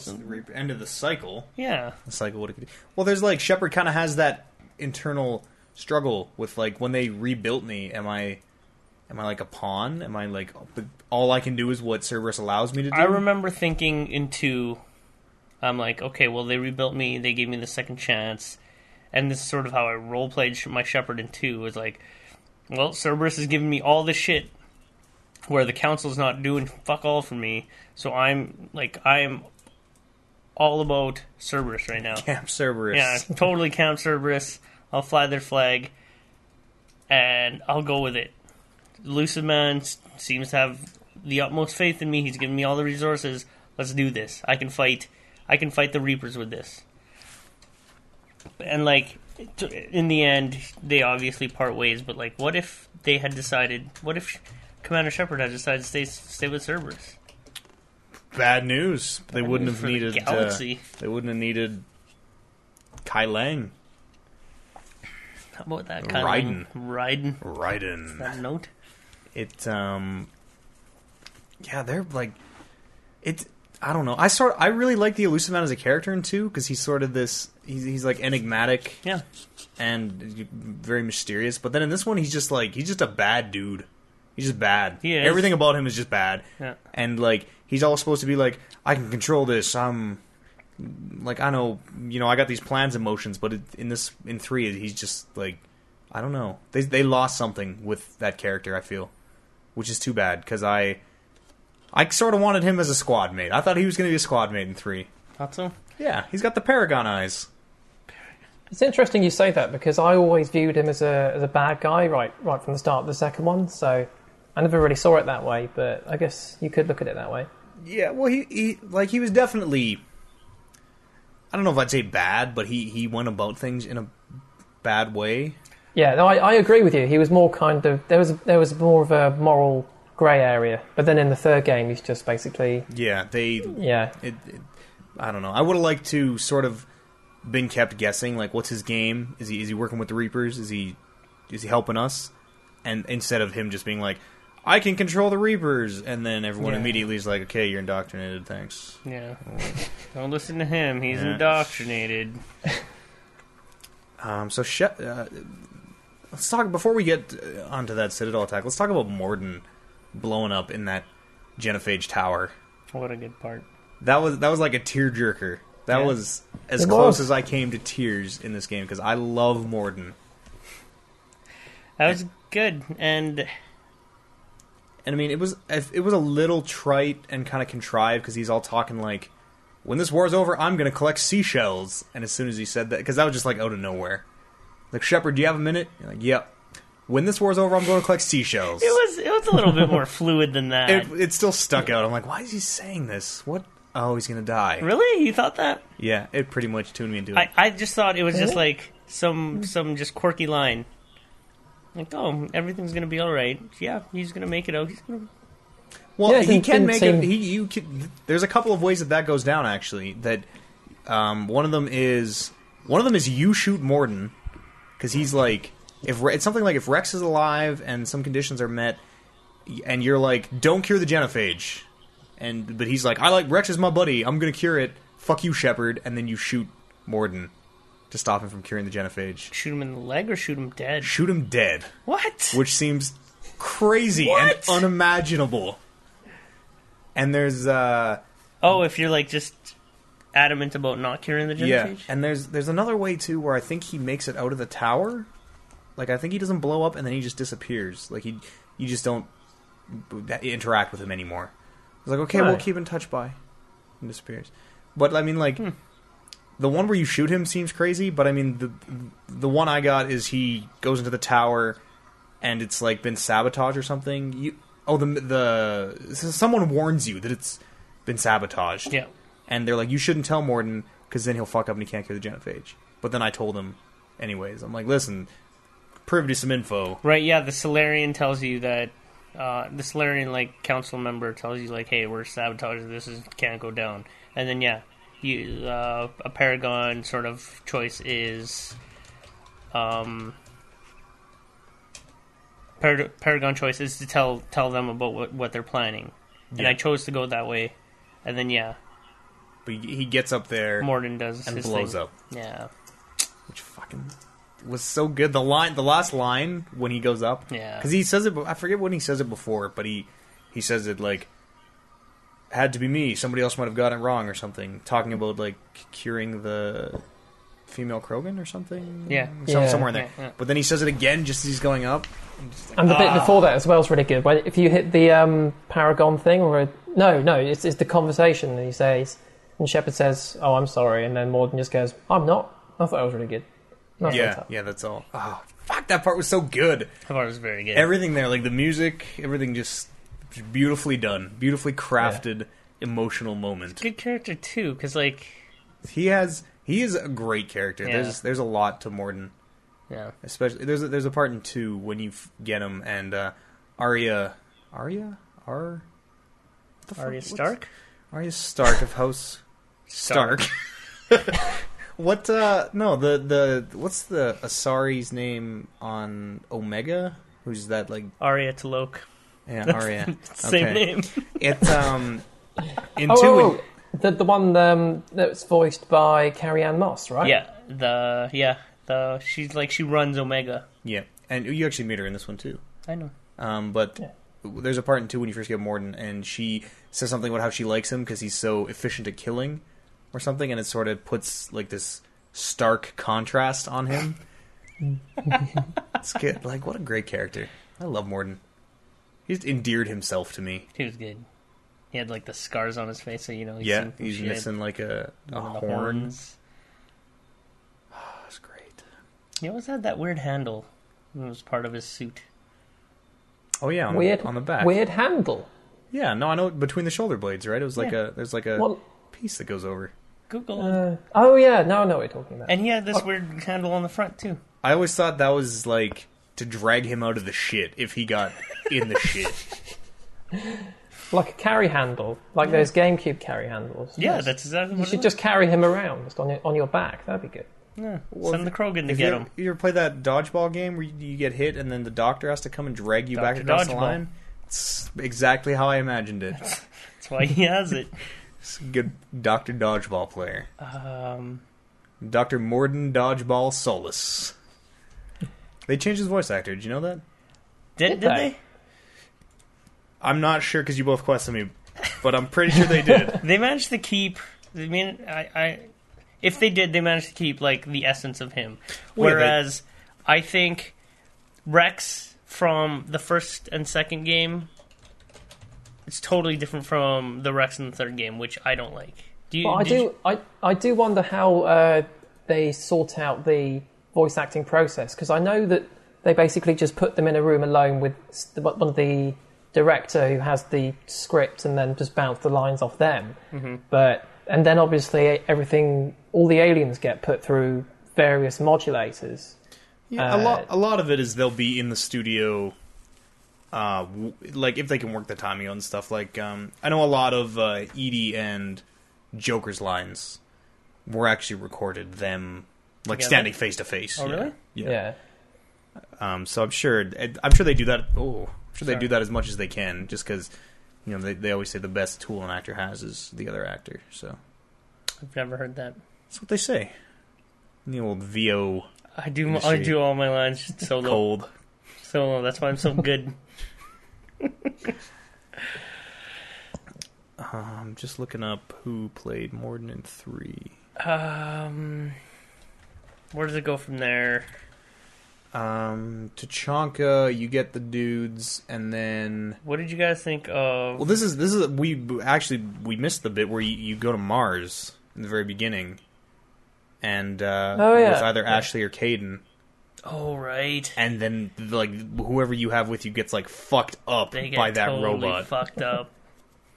I thought they were gonna... I was sort of... I had Caden, and I like him more than Ashley, but I don't really like him, so I was kind of just hoping that he died right there. I had that problem as well, because I hated Ashley from the first game, so I just let her get nuked on whatever planet it was in the first game. Yeah. And then Vermeer, yeah. I left Rex's corpse and Ashley's corpse on Vermeer. You're so cruel. You're a cruel man. I think I had Ashley shoot Rex, actually, is how that goes down. Oh, Holy God. Pawns in your little game, huh? Call me the elusive man. Sort of, because I didn't really like Caden, because I wanted, like, whatever, I wasn't all about romance and Caden in the first game. Excuse me for being open-minded. But I kept Ashley, and when I saw Ashley for the first time in this game, I sort of developed a crush, because she was very pretty in this game. She looks good. I feel like her voice doesn't fit her character now. Maybe, yeah. She's kind of got like a... Like, she looked like she sounded in the first one, and she did not look good. Yeah, she's tough and, like, yeah. But, that's because her hair was, like, all tied up or whatever. Now she's like a frail little... She let her hair go. Skinny girl. She's wearing all, like, form-fitting clothes. Short.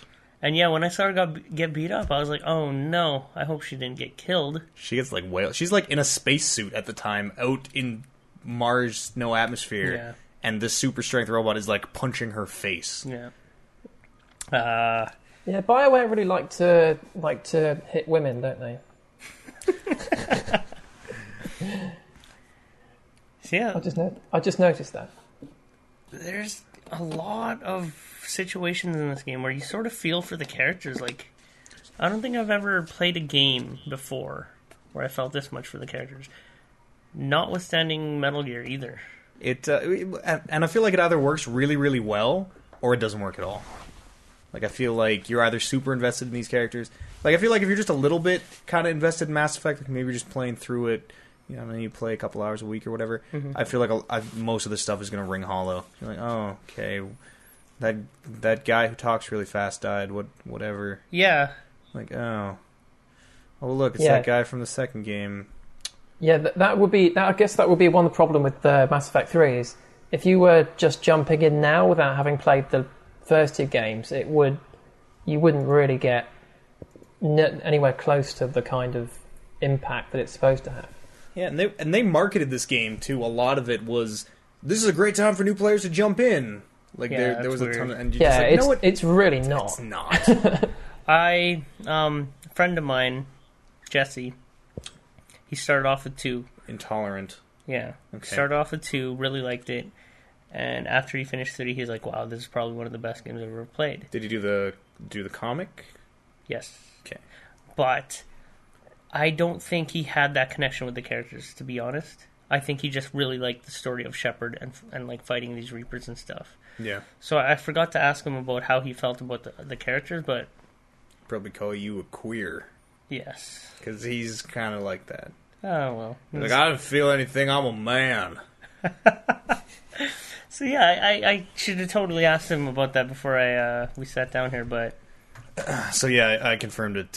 More than Solid's voice actor changed between the 2 games. That sucks. Well, I actually didn't even notice. It's subtle. It's more... The voice is pretty similar, but like his mannerisms are a little different. Yeah. Again, I think a lot with the alien characters, a lot of it comes down to how they process it through vocoders and stuff like that.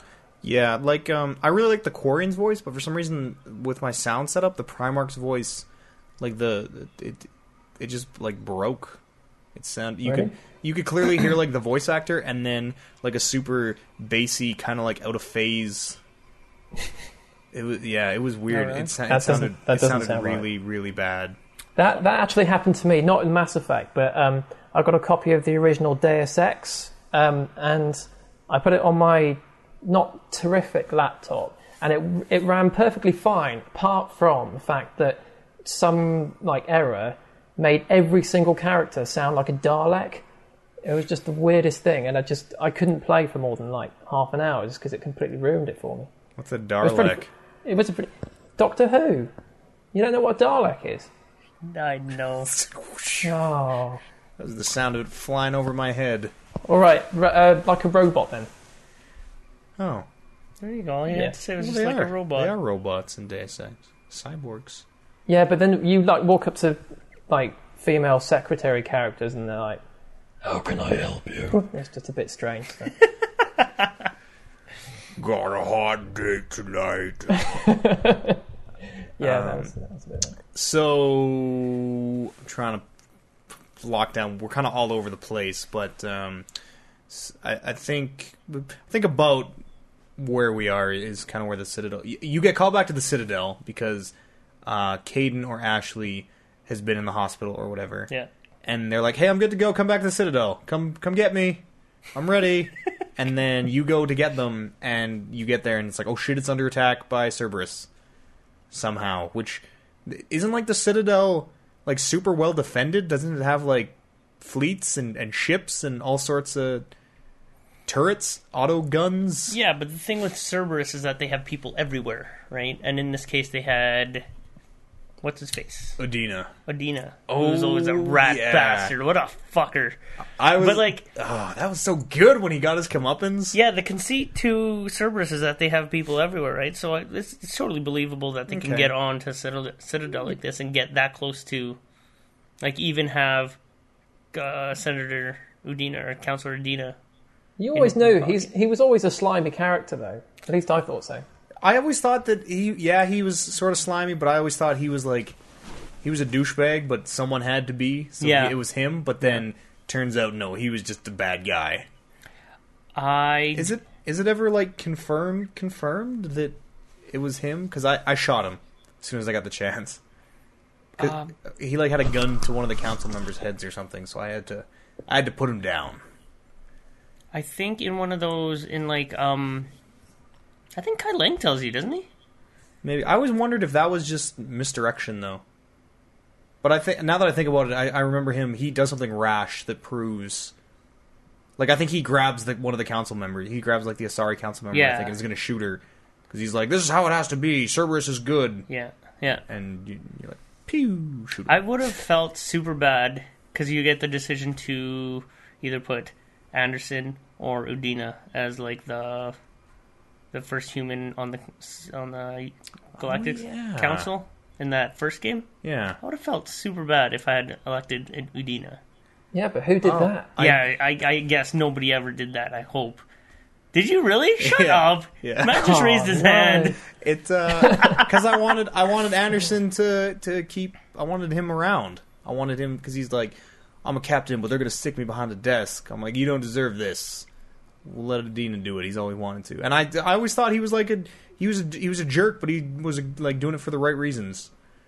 I see where your head's at there, but Yeah. wow, Yeah. I did a lot of controversial shit in my game. good for you. This is what happened. Yeah, obviously. I made Ashley kill Rex, and I made Caden watch. What was that? Kirihi? Commander Lieutenant Kirihi. Lieutenant Kirihi? The Solarian. Hold the line. Yeah, he was in this one too, wasn't he? I think so. Yeah.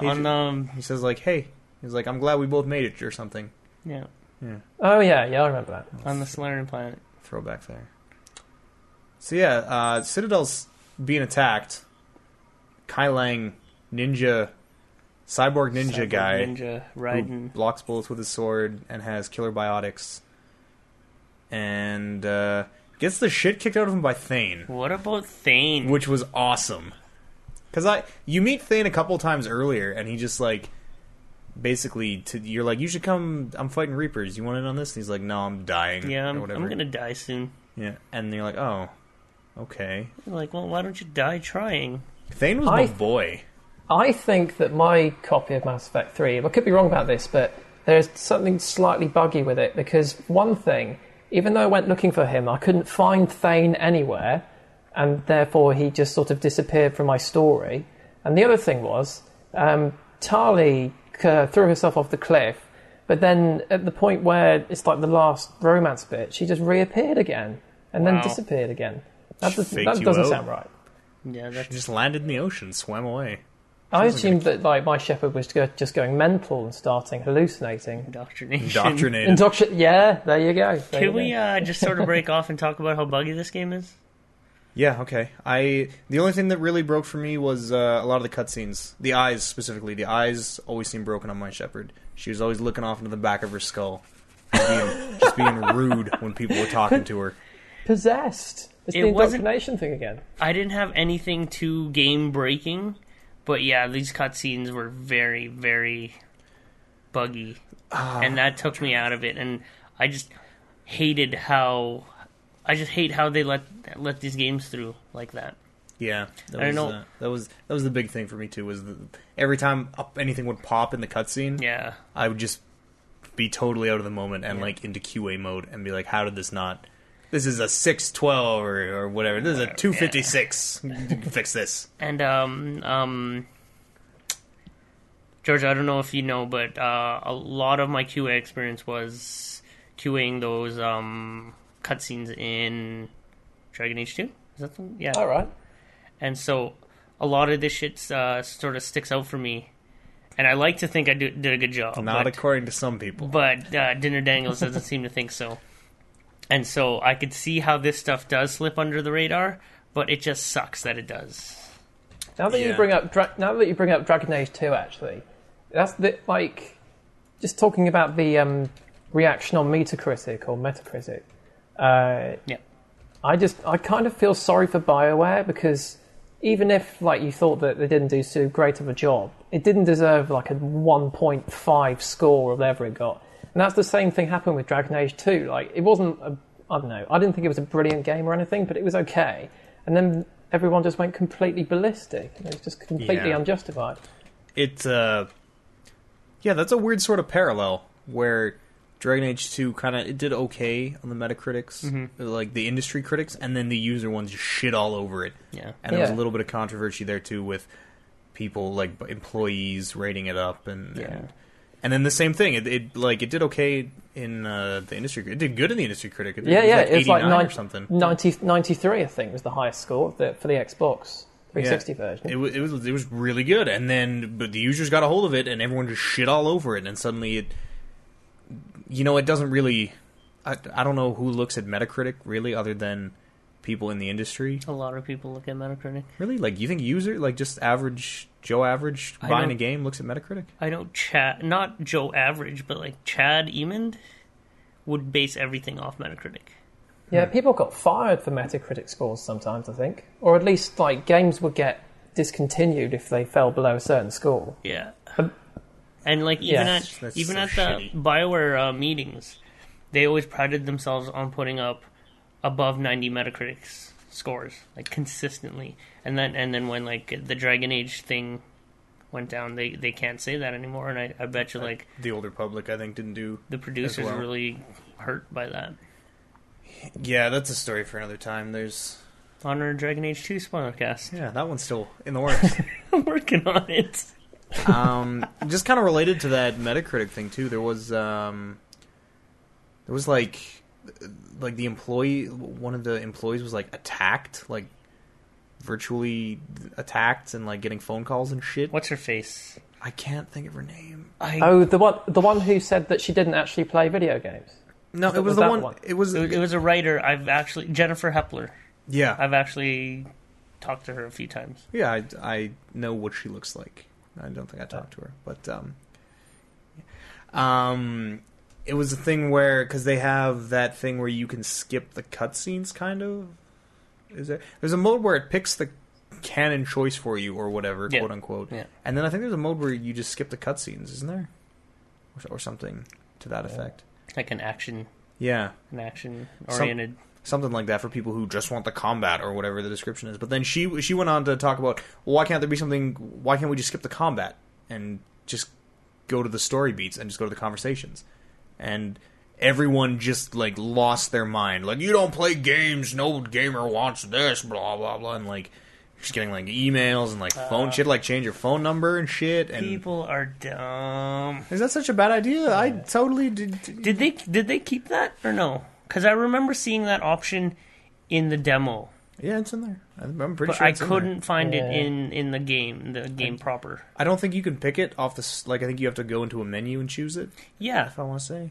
But, I mean, I'll talk about this on Sunday, but, I mean, just coming off Oscar's Wrath, it, like... I'd be... sure, you know what? Games where you fucking skip the game and all you get is cutscenes, that's totally okay with me. That's what they did with LA Noire, wasn't it? If you... got stuck on an action bit, you could just skip it and then go straight to the investigation and stuff like that. Yeah, and it, like, there was a couple... I only played it on hard, Mass Effect 3, but there were some fights where I, like, okay, I've died on this a number of times. I am fine skipping this. I'm not playing Mass Effect for the combat. Like, I would love to skip this and just see what comes next in the story, because now I'm totally out of the moment, because I'm all pissed off at this fucking... Yeah. I got to fight 3 goddamn Banshees at the... God! Those were so hard to fight. Incidentally, are we going to talk about the multiplayer at all?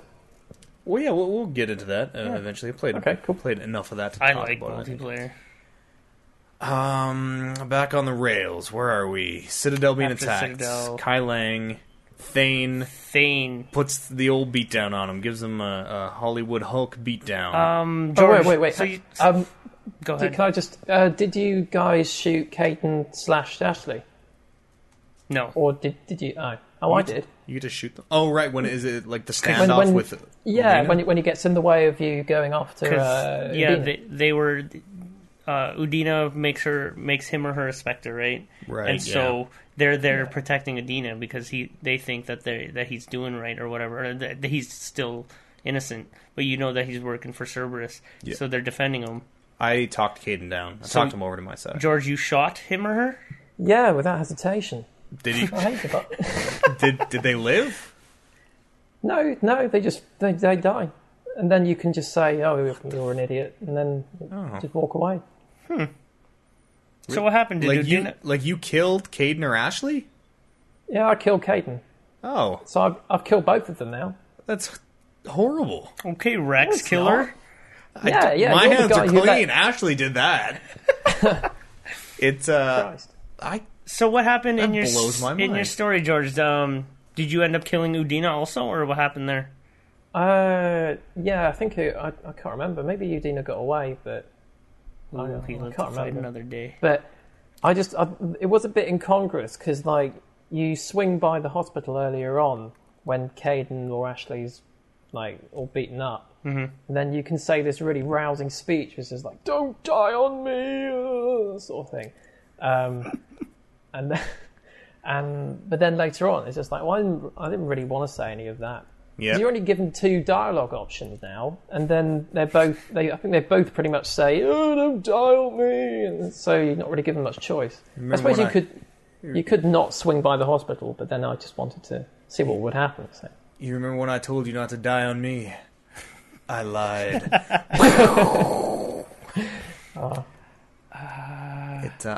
talked Caden over. I'm like, listen, Caden, it's me. Come on. And he's like, yeah, you're right. Pretty much. Came over and helped me out, and then I shot at Nina. So you say you never actually interacted with Thane, but was Thane there to fight Kai Lang in that cutscene, George? No, he just completely disappeared from my game. I mean, he wasn't, because he survived my suicide mission in the second game, and I got the email from him saying, "Oh, meet me on the Citadel," but then after that, he just kind of wasn't there. It was too hot. He knew Cerberus was going to be there. But I'm saying in that when you first meet Kai Lang on the Citadel and he's there fighting you, and it's like I think he has a council member or something. He has a Solarian council member. He's going to kill the council member, and then if you have Thane like jumps in out of nowhere and does some crazy ninja moves. Yeah, that never happened in my game. Did he just kill the Solarian? I can't remember. That's why you take notes, my friend. No, it's one of many story beats in this 30-hour game, so I don't blame you. Yeah, well, yeah, then you missed out on a very awesome cutscene where, they do a little bit of close quarters combat. Yeah, it was, and then he gets stabbed. I think Thane gets stabbed or something, and then he's like, "I'm fine, go." I'm like, I don't care. I want to stay with you, Thane. Thane was my dude in 2. Thane, my female shepherd, romanced Thane. Thane told her all about his previous love or whatever. He called me his Siha. Yeah, he said he had met 2 in his life. Yeah, he met one. He was lucky to meet another. And his eyes turned black. There is something a bit weird about the whole romancing Thane thing if you think about it for too long. Totally. It's a bit slimy. I don't know. Are reptiles slimy or scaly? Well, he's amphibious, but I think he's just scaly. I bet they're like snakeskin boots or whatever. They're smooth, soft. Depending on which way you stroke the scales. Obviously. Yeah. It's getting homoerotic. It's well, there was that part in 2 where Thane drops in from the ceiling and kills that person, like when you're trying to get Thane on your team. Yeah, that's like the intro for Thane. And then he says a little prayer for her. Mm-hmm. And like that just won me over. I'm like, yes, that is dichotomy. There is a dichotomy there. It's and then he dies in this one, and his son. Did you save his son in 2? Kuliat? Yes, because he appeared. Quentin Flynn, voice of Raiden. He comes, and then I didn't notice that in the first game, and you told me like after. But I totally heard it now, and I'm like, all you can hear. That's Raiden. It's so Thane's dying in 3 because he gets stabbed by Kai Lang, and then you go into his hospital room, and there's sort of another little scene like that where the son prays with you, and then you're like, oh, that was a beautiful prayer for Thane or whatever, and he's like, that was a prayer for you. Yeah, that was cool. Fuck. That was very cool. I wish there were more. What race is he? Drell. Yes, I wish there were more Drell. There were hardly any in the 3rd game. I guess. I mean, they're supposed to be dying out, aren't they? Isn't that the idea that they're like nearly extinct? Yeah, they live on the planet with the Hanar or something. Yeah, they have this weird relationship with the Hanar. And there's not a lot of. There's like 1 or 2 Hanar as well. There's not a lot of racial diversity in this one. There's like 1 or 2 of each race, and it's like 1 Elcor. A lot of Turian just laying about. I love the Elcor. I wish you could have like an Elcor character who was just with you, but then it probably would be impractical. Which one's the Elcor? The big elephant one? The big the monotone. They like say their voice or their emotion. Like, beseechingly. I never talked to one in the 3rd game. Your assistance. There's one near the entrance to the club in the Citadel, I think. He like tells you about how his people do battle or something, and how they strap like big weapons onto them, and they're like living tanks. I never talked to any. Oh, that was awesome, because that would be super cool. I didn't even realize until now. Yeah. I like the Volus. Yeah, they kind of have their like inhaler thing. I picture myself as a Volus just because I'm short. Yes. You have to be good with money, though. I'm not good with money. I helped a Volus on the Citadel, because he was captured by mercenaries or something? And he was kind of leading me through. Yeah, that was the Zaid Zaid mission. You didn't I couldn't find him. I couldn't fucking find him. Does Zaid have to die on that mission? Because I wasn't sure. Does Zaid die? You know what? I think I did meet him, because I sort of do remember he gets. What the fuck? He's small part. He is not like anything. He gets shot or something, doesn't he? Yeah, you meet him, he gets shot, and then he dies. At least he did in my playthrough, so... He didn't in mine. I sort of remember meeting him, and then I just remember him leaving. Because he says, yeah, I'll help you, and then you get him added to your bonus. Yeah, I do remember that now. But I never got to meet him again at the end, when you're doing your rounds. Yeah. Weird. But yeah, he says, let's go be big goddamn heroes. I'm like, yes, let's... Where are we? Citadel got attacked, and then I think you go and you do the quarry and stuff, right? The migrant fleet. Does that sound right? And you got to pay. You go into the Tron world or whatever. Oh, the Geth stuff. I really like that bit.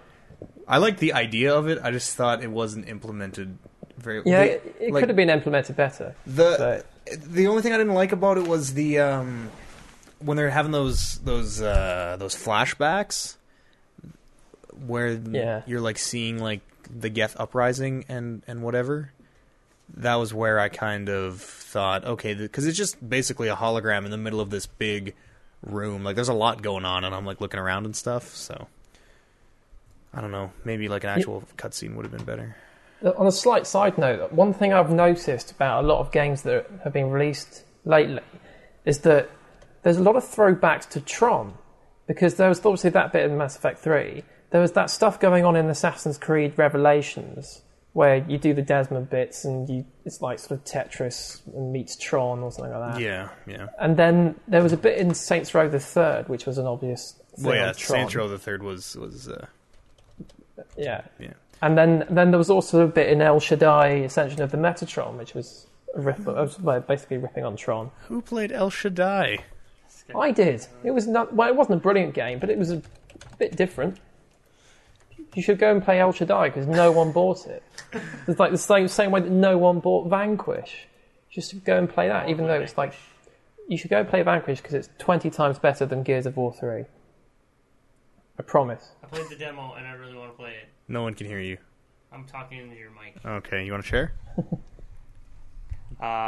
Just because I want to try all of Platinum's games before Revengeance comes out. Oh, Platinum Studios. Platinum Studios. Yeah. Sure. So you go to the.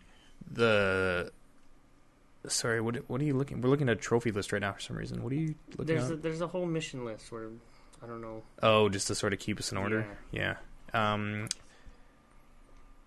Geth Homeworld.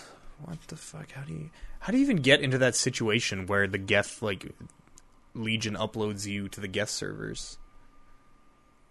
There's a precursor to that. I'm trying to. There is a reason, but it's a bit. I think it goes into a lot of technical language, and that a lot of it just flew straight over my head. So I just kind of went with it. I didn't like any of the Geth stuff. I thought it was okay. I really liked the. I didn't like how it seems so one-sided. Like you're presented with, because like in 2 they sort of plant the idea that the Geth aren't all evil. And you're like, okay, the Geth are actually, they're okay. And then in this one, it's like, man, the Quarians are jerks. Like, you're watching all the cutscenes, and they, like, make the Geth, and they're like, we gotta enslave the Geth. And then the Geth rise up because they don't like being slaves. And they're like, now we gotta kill all the Geth. It's very iRobot. Yeah. Which is also essentially very Matrix. And, I don't know, it just seems so one-sided. Like, when that choice came, like, do you support the Geth or the Quarians? I'm like, well, the Quarians kind of had this coming, so I'm gonna go with the Geth, because fuck those guys.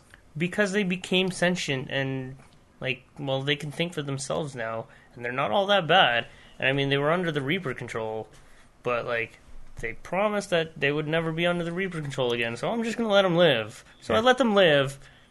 Yet Tali had to die. Quarians couldn't deal with that. But like, I don't understand why she killed herself. There was a thing in there where this was sort of a gray area, and I don't know if it's because I wasn't paying attention or what happened. But did the Quarians get wiped out by the Geth if you picked them? Yeah, that's the idea. That if you go with the Geth, then all the Quarians die. Couldn't you we're only going to free you if you promise to stop attacking the Quarians. Like, was that not... You couldn't put that on the table in negotiations? Well, that would have been the middle dialogue option if there was a middle dialogue option. There isn't anymore. That's so weird. Yeah, just because, like... Because you're like, okay, the Quarians are attacking the Geth because the Geth are under Reaper control, and they're attacking everyone... And then you're going to free the Geth, but the Geth still need to kill the Quarians for some reason. Why can't we all just get along?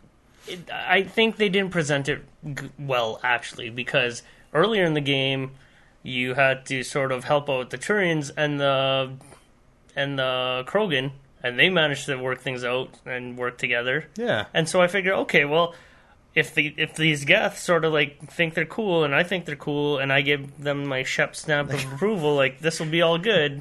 But apparently, no. Either one has to live, one has to die, and that was totally out of the blue for me. And I'm like, That whole part was fucking tough. It's kind of. I didn't want Tally to die. She was another one that was straight from the very first game. Yeah, she was Voss Normandy. She lived on my ship in name. It's I don't want to lose her. It seems weird. Nobody's willing to compromise in this world. I guess it's a thing where they've been at war for like hundreds of years now, and they lost their home planet because of it. And there's some resentment.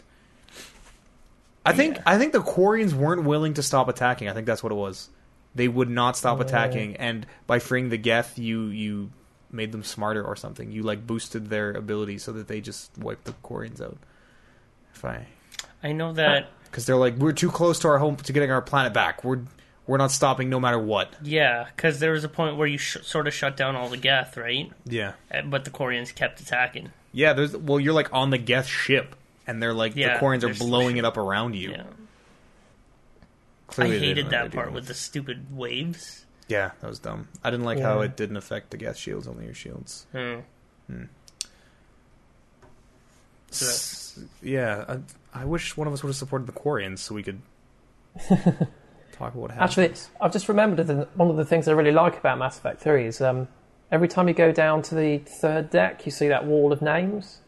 I thought that was really good. When you every time a character dies, and then you see like a new name on the wall. And stuff. That's quite effective. Whoa! I didn't see that. You didn't see the wall? Where was that? It's right in front of you when you come out of the lift. Yeah, that's how I knew my account was all fucked up. Like my import was fucked up because it said Legion and whoever on it. I've never seen that wall. Where is it? It's on one of the floors. I'm gonna say floor 3 probably sounds right. Floor 3. It's on floor 3. Normandy. Floor 3 had fucking Chobot. Normandy, Canada.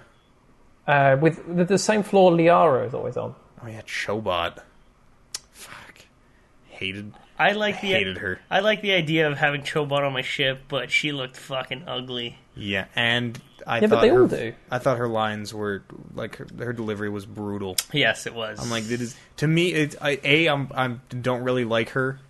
Just the character she portrays on whatever she's on now, G4. She's on IGN. Attack of the Show, IGN, whatever. I don't like the character that she basically portrays, and it was very plain that this was no voice actor. This was just some bitch they got off the street.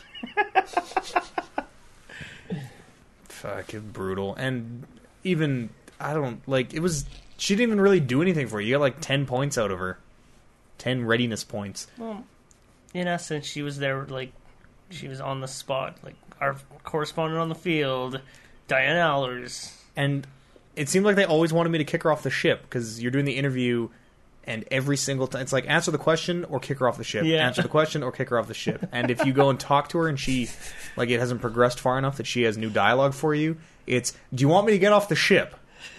So it just seemed like, fuck, you should have been able to kill her. She was sort of a waste of... Yeah, she's sort of just a waste of time. I don't even really understand. Is that like a big, like, oh, you should buy this game, it's got Jessica Chobot in it, you really like her, I guess. No, it's, they released like a cast vignette. She win a fucking contest? And, no. Make-A-Wish Foundation? She has leukemia? Her one wish was to be in Mass Effect? They had a cast vignette, and then it like surprised me that it had Jessica Chobot. I'm like, yes, I love Jessica Chobot. I was really looking forward to seeing her in this game. And when I did, I'm like, well, I don't know what they did to your face, but you look doughy.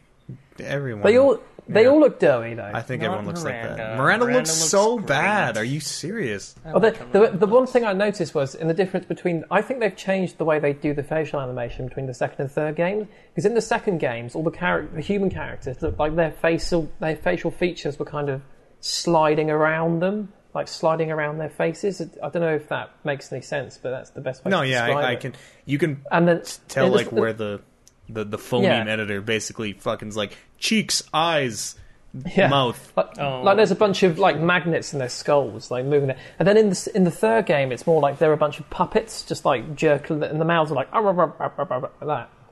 Yeah, I can. Again, it's all that engine. It's not even the Unreal Engine. It's just like the iteration of the engine they are using, and it's like, and it is a relic of a decadent past. I don't know Yeah, if people should stop using the Unreal Engine unless it's the really... I don't think it's the Unreal Engine. Unreal looks great if you use it properly, but they have like an in-house... Yeah, they have this like BioWare engine where... I don't know if it occurred to you guys, but they're all the animation... Well, most of the conversation animations are like canned animations. And you can see like these certain... where they sort of like lean back and sort of like cross their arms to kind of like... Yeah, that's like a set... Yeah, like insert lean back here, and they have one. Yeah, and that's how they do like their conversation cutscenes. But like it's repeated so much between these 3 games and even in the Dragon Ages that it stands out to me, and I'm like, fuck that. That's how Valve does all their stuff too, and their stuff looks great. I don't play Valve games. I know. I play Metal Gear games, and their cutscenes are flawless. Yeah, they're pretty good. But isn't Metal Gear done with motion capture? Yes. So a lot, like I feel like if you're not using mocap now, you are living in the past. Yeah, and this is sort of where this gets dated, I suppose. What the hell are we talking about? We're trying to stay on topic with Jessica Chobo. Wasn't that what you were talking about? Chobo. No, Chobo. Tell me about this wall. It's just a wall. I've never names. seen this wall. Like, just got the names of, like, if you lost Kelly Chambers. You say Kelly Chambers or Chambers, Kelly or whatever. Like the Wall of the Fallen. I've never seen this wall. Transformers: The Wall of the Fallen. Did you ever go down to the 3rd floor? I went all floors after every like mission. I'm sure you've seen it. You probably just didn't. It's like right in front of you. It's the first thing you see when you step out of the elevator. The only reason. Sorry, go ahead. I think I know which wall you're talking about. I've never actually like looked at it though. Yeah. Well, the only reason to notice it is if, like, someone of like, the only reason I noticed it, because I was just walking past, like, oh, that's cool. Wait, what the fuck? Legion's not dead. What? Oh! And then... Hang on, there's even a cutscene where you go down to that floor, and then you go straight into a cutscene with Garrus looking straight at the wall, and the camera zooms in on the wall. Garrus says, look at the wall. Look at the wall. I did get that. I honestly didn't get that, because this is the first time I've heard of it. Shepard. Did Kelly Chambers live through your guys' Mass Effect 2? No, she got liquidized. Yeah, she got turned into goo. Oh, she lived through that was really horrible. No. The end of the second game and the end of the third game were actually quite nightmarish in parts. I thought, especially in the third game when you're walking through that tunnel of bodies. It's a bit.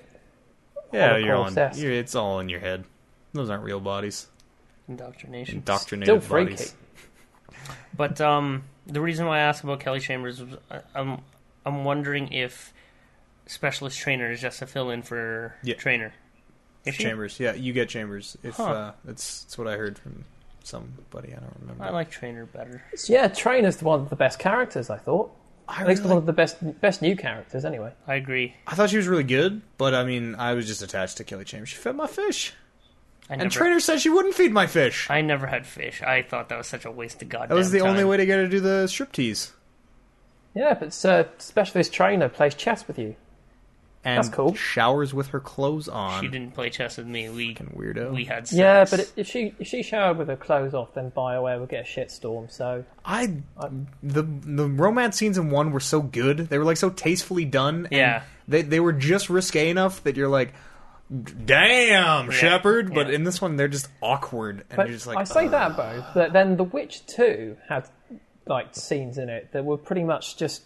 You saw absolutely everything, so I think there's no excuse anymore. Yeah, this was a thing where like they got so much heat off that first game that they didn't want to skirt that issue at all. And plus, The Witcher's made in Poland. Anything goes over there. Yeah, it's like the Wild West over there.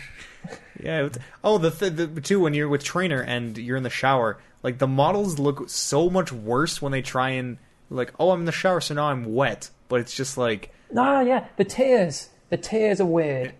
Especially in the second game. I have this like plastic film over me now, because I still my hair's not really wet, and I got my clothes on. Yeah, the hair doesn't move in Mass Effect, so I got my. Like awkward. I don't want to make it sound like it ruined the game, because once you get used to it, it's just like it's just another thing. Yeah, but there's like a couple of hours where it's just a bit, especially if you've come out of a game with better animation, it's a bit. Which is every other game now. Yeah, pretty much. They've fallen so far behind. Yeah, so on that note, I was sort of sad that Chambers died, but I'm sort of glad I got to meet Trainer was a way better character in this one, but I feel like Chambers would have all that character dialogue. So? Yeah, like you would get to know Chambers way better, and she'd be chess. She was a like really one-dimensional character in 2. It was all like, you know that she's a lesbian. Did Trainer? you try to romance her with your male shepherd, George? No, I romanced Tali. In 3? Yeah, and 2 and 3. Oh, she died on you. That sucks. Yeah, I know, that would pain. And then I cheekily thought, because that's why it was weird when she came back, because I don't think the game must not have registered the fact that she was dead. And then near the end, when you're about to go on the final mission, and then she comes up, and then it's a bit like the only way I could explain that away was that my shepherd was just going a bit nuts. At what part did she come back? Like right before the final mission. Like when you're doing the calls. Calling, checking in on everybody? Yeah, no, it's like right before you go off to London. And then it's just like a pre-done cutscene. On the ship? On Normandy? On the Normandy. And then she comes up to... And yeah. Casey Hudson's going to release a press release. We planned this. It's all indoctrination. There's no bugs in this game. Everything you saw was Shepard indoctrinated. But then that's the danger of it, though, because then they can just explain away anything they want, and it's kind of like one of those, oh, it was all a dream sort of thing. It was all in his head. Yeah, but I feel like it's all a dream is so cliche, and it's never done anymore, that when it is done well now, it's like, because no one ever expects it to be that super cliche, it was all a dream now, so it kind of works in its favor almost. Maybe. So support the Geth, or the Quarians. We all chose the Geth, and then you just have like a big-ass Geth Prime sitting in the Normandy, in the war room. That's kind of cool. Like having an army of those. I think having Geth Prime bodyguards is a lot more intimidating than having Krogan bodyguards. Yeah? Well, yeah, because Krogan are like way more fallible. If I ever go to war with Casey Hudson, I'm rolling in with Geth Prime bodyguards. Can't get my name right. They call me Shepard Commander. It's Commander Shepard, you idiot. I like that. Shepard Commander. So you go from the Quarian homeworld, you go to the Asari homeworld, which is just getting like messed up by all the Reapers. You go there for like an artifact or something, right? Oh, right, yeah. You go to that little museum of theirs. Yeah, it's like a temple or something. How do they... I forget how you transition into that. Liara tells you something. I can't remember. It got a little mystical. They're like, we have this ancient artifact. Or I think it's like Cerberus is coming here, so we got to get there. I think was how that went. Yeah, that's a lot of the plot points that there's something you want, and Cerberus is going to get to it first if you don't get a move on. Yeah. Yeah, so you go down to Thessia, and you go into that temple, and there's that big statue. I have a note here where, because Liara is one of your you have to take Liara on this mission. Yeah. But she's just like fucking crying a river about, oh my god, my homeworld is getting destroyed and like my people are dying, and she's just whining about it. And in my seat with my controller in my hand, I'm like, buddy, everybody's fucking dying. Garrus didn't whine like a little bitch exactly. when we were on Palaven. I was actually getting super annoyed at Liara at that point. Garrus whines. If you go and talk to him on the ship, well, not whines, but if you go and talk to him on the ship, then he talks about how much it sucks to be a leader and has to make all the important decisions about who lives and who dies. Okay, well, they all complain. Yeah, but I mean, my life, Garrus, Commander fucking Shepard. But like, these are just like ambient lines from Liara as you're playing through the game, or as you're playing through this mission on Thessia. Mm-hmm. And she's like, oh, it's like my beautiful world and my beautiful people. I lived here with my mother. Yeah. She wore yellow. Yeah. Like, fuck. That was a very good impression. Yeah, like, how about a little focus? I'm fighting some guys here. Yeah. Hold it together. So you run into that temple, and then there's like that big statue, and you have to find those. You like find things that activate it. You gotta get like all the beams into it, and then it cracks open and turns out it's a VI. That reminded me a lot of like one of those I guess, quote unquote puzzles from Dragon Age for some reason. It's sort of like, why is yeah. the Asari have been studying this thing for like hundreds of thousands, if not millions of years, and then Commander Shepard, fucking Commander Indiana Jones Shepard, just rolls in and lifts up a pot and pushes a big button, and they all activate, and then VI comes out. It's not great gameplay either. It's like, it's just you wandering around randomly pressing context-sensitive action points and that's for about 5 minutes, and then it just carries on. It's like, you might as well not. Yeah, and that's why I likened it to one of those Dragon Age puzzles. Like, oh yeah, okay. Back then, that's what they made you do in Dragon Age Origins, even. And like they have it in this game, which is so streamlined, right? I thought it was weird too, where you would press one and it would be the wrong one, and then Liara from across the room would be like, "That's not the right one." Thank you. That reminds me of in the LA Noire when you would do the investigation sections. Pick up an apple. Wander a room, pick up like a mouldy carrot and go, this has nothing to do with the investigation. Just over and over again. There's like endless cigarette packets. Like, this has nothing to do with you. Yeah, I know. It's a cigarette. But then one cigarette packet would always have like a piece of paper that happened to have the murderer's name on it or something. You have no way of knowing. I was just, it's the same thing. I just totally was imagining like National Treasure 3 Commander Shepard edition, where he just walks in and figures out this million-year-old puzzle that no one else can figure out. Yeah. And so you activate the thing, the VI comes out, and like that's when it like starts going. That was the first kind of like you like fail your mission. Like Kai Lang comes and just fucks you up and takes the VI. Yeah.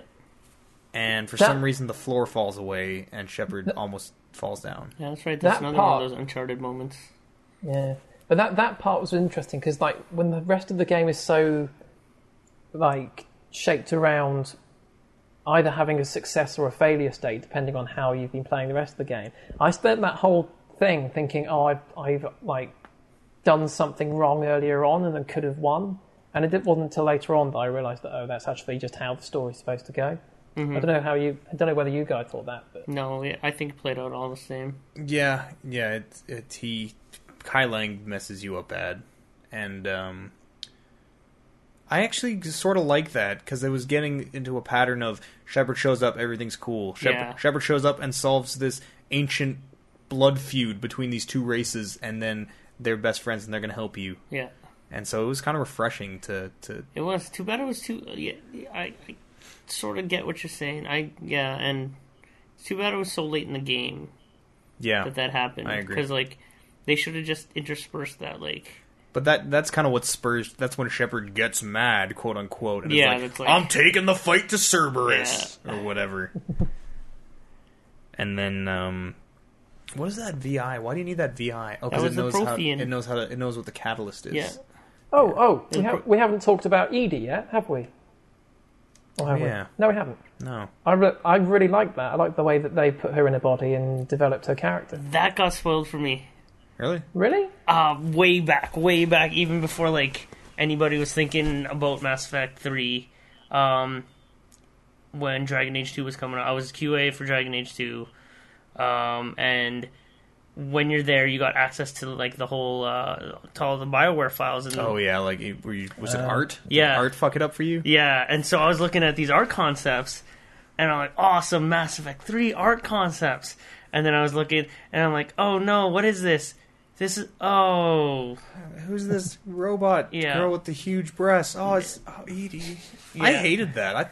Fuck that. I think Edie's such a shitty character. I liked Edie. Oh, I liked Edie. I wish I would have, because I liked her when she was like a shackled AI, and you're like, because VIs on ships are like bad shit. Apparently, everyone keeps telling you, and then so I liked it. Okay, we've got this. You know, she's friendly because she's forced to be, but if she ever gets loose, whoa, you better look out. And then she gets released and is like, I'm super nice. Let's be friends. Now I'm in a body for some reason.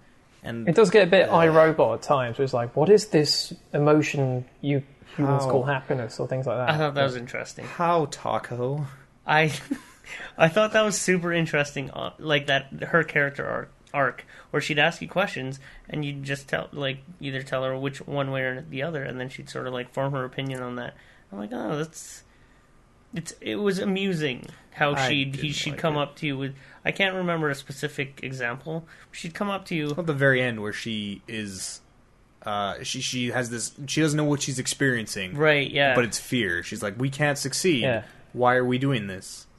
Yeah, see, that was cool. Good point. Good. I hated Edie the whole way through. Did you? And I hated that Joker was like trying to tap Dad. That was getting weird. I don't know if she's a robot. I don't know if you realize this. She's like metal. She's not. What you see is what you get. She doesn't have any like clothes to take off. Take her chassis off. Like that is. That's sort of. That's sort of where. Maybe he has a fetish for that sort of thing. Who knows? That's sort of where my whole like. A lot of my Paragon points came from that, because I'm like, well, Joker, you're giving those two dating advice on the Citadel. Yeah, you're not doing too much. You're not really attracting anybody else, but you really like this girl. So you know what? I'm gonna help you. And like it just turns out for him, and that sort of leads into the ending that I prefer. But it got weird. How did he plan on? You know, Joker is a broken ass man. His legs are like super frail, and I imagine making love to a robot is pretty intense because it's a robot. Yeah, that robot can go all night if you know what I mean. It was dumb. I hated it. What did you guys think of Vega? James Vega. Old Jimmy Veg. It was a bit odd. It was a bit odd right at the very beginning, where it's like the first thing that happens is this implicit relationship between Shepard and Vega. Not like romantic relationship, but just named Sparks. Yeah, was it Sparks? Loco. Was that the nickname he gives you? No, it's Loco, isn't it? He just calls you Loco, and then he calls Tally Sparks, I think. I don't know about that. Oh yeah, or Liara or something. He's the only like new real character. Him and Edie, I guess. Yeah, it's just weird that. Around. I don't know. I wasn't really feeling him, and then I'm like, okay, he's just this. He's like a goon, and then he like smashed that shuttle into the other shuttle or whatever. Yeah. And after that, I was like, all right, this he's okay. I actually did like him and his conversations. When you go down to like that bottom floor and he'd be talking to Cortez, I thought those were pretty amusing. Cortez is a good character as well. I like that. Although again, there is a bit where he's at the wall, not the wall in the ship that you've never seen apparently, but when you go on the Citadel and it's in the refugee camp, and there's a wall of. And then he's there, and then it's a really good moment. But again, it's just the way that the tears look. It's just a bit. Yeah, it kind of ruins the moments for me. It's just like I felt the part where he like tells you he's gay was just like a slap in the face. Yeah, just out of the blue, albeit with a dick. It was like, because like whatever. That's great. That's cool that we the characters are this in depth and all that. And I don't want to sound prejudiced, but the way that it's delivered is just like. My husband is dead, or whatever. Like totally out of context. It's like, oh, it was totally like a big slap in the face. Like they didn't even like. I'm like, oh, yeah, oh. But yeah, it's cool. Like how they included that in whatever they're that forward thinking or whatever. But I sort of just felt slapped in there. All that. Just to be like, look how progressive we are. We have homosexual relationships in our game. And then when they do that, and then they get a load of flack from a bunch of religious nutters saying, "Oh no, gay people in games, it's corrupting our children." Well, you're damned if you do, and you're damned if you don't. I should backtrack a bit there and say that they're not all religious nutters. I don't want to. A kid named Bart Simpson told me that. Yeah. What? You're damned if you do, you're damned if you don't. All right. Mass Effect, new character, Bart Simpson? Bart Simpson, DLC character. DLC character. I bet James Vega doesn't seem like the kind of guy who would be okay hanging out with a gay dude. So I don't think he knows that Cortez is of the homosexual persuasion. Did you guys ever see that ambient conversation with James Vega and Garrus? About... They're standing at that kitchen area, and they're sort of shooting back and forth, like war stories. Okay. You guys never heard that? I might have. That was a very amusing one. But they were talking about like what they've done or whatever, and they start taking pot shots at each other. And Vegas mentioned something about his scars or whatever, and then Gareth shoots back with like, at least I didn't crash Kodiak into whatever. And then Vegas is like, well, I saved the day on that. And then Don't remember that. it then it ends off with a line that's where Vega goes, well, really, you can claim you're a hero, but really you've always had Shepard at your side from the very beginning. So what can you say about that? And then Gareth shoots back like, yeah, that's right, I was there from the beginning. Gareth shoots back and says, I'm no hero. Fucking Gareth. Gareth is awesome. He doesn't literally shoot. It doesn't literally shoot back. I'll take it. That would be interesting. Pulls his gun out. Shoots James Vega. Says, I got shot in the face by a plane. Or a attack helicopter. In 2, bitch. Every time I go down to the fuck is that bottom level of the ship called? Not the brig. Cargo? The engineering deck. Is Yeah. it cargo engineering? Something like that. Every time I go down there, just James Vega's doing chin-ups. Count 1001, 1002. He's like, hey, Shepard, I was playing Call of Duty. So Shepard, is you he- play this Black Ops 89. It's pretty great. You make him sound like Marcus Phoenix, though, and I think he's a bit more subtle than that. Shepard. He was okay. You know what? I don't know. They sort of he kind of is portrayed as a goon, but then I like how you sort of get to know him, and he's there's not, some depth to him. Yeah, he's not Yeah. just a big buff guy, but like that cutscene where you like are going like you're like throwing some punches or whatever. Yeah. It was really janky and like breaking, and B, it was just kind of dumb. It went off okay with me, and I thought it was kind of cool. My Shepard's like a 90-pound girl.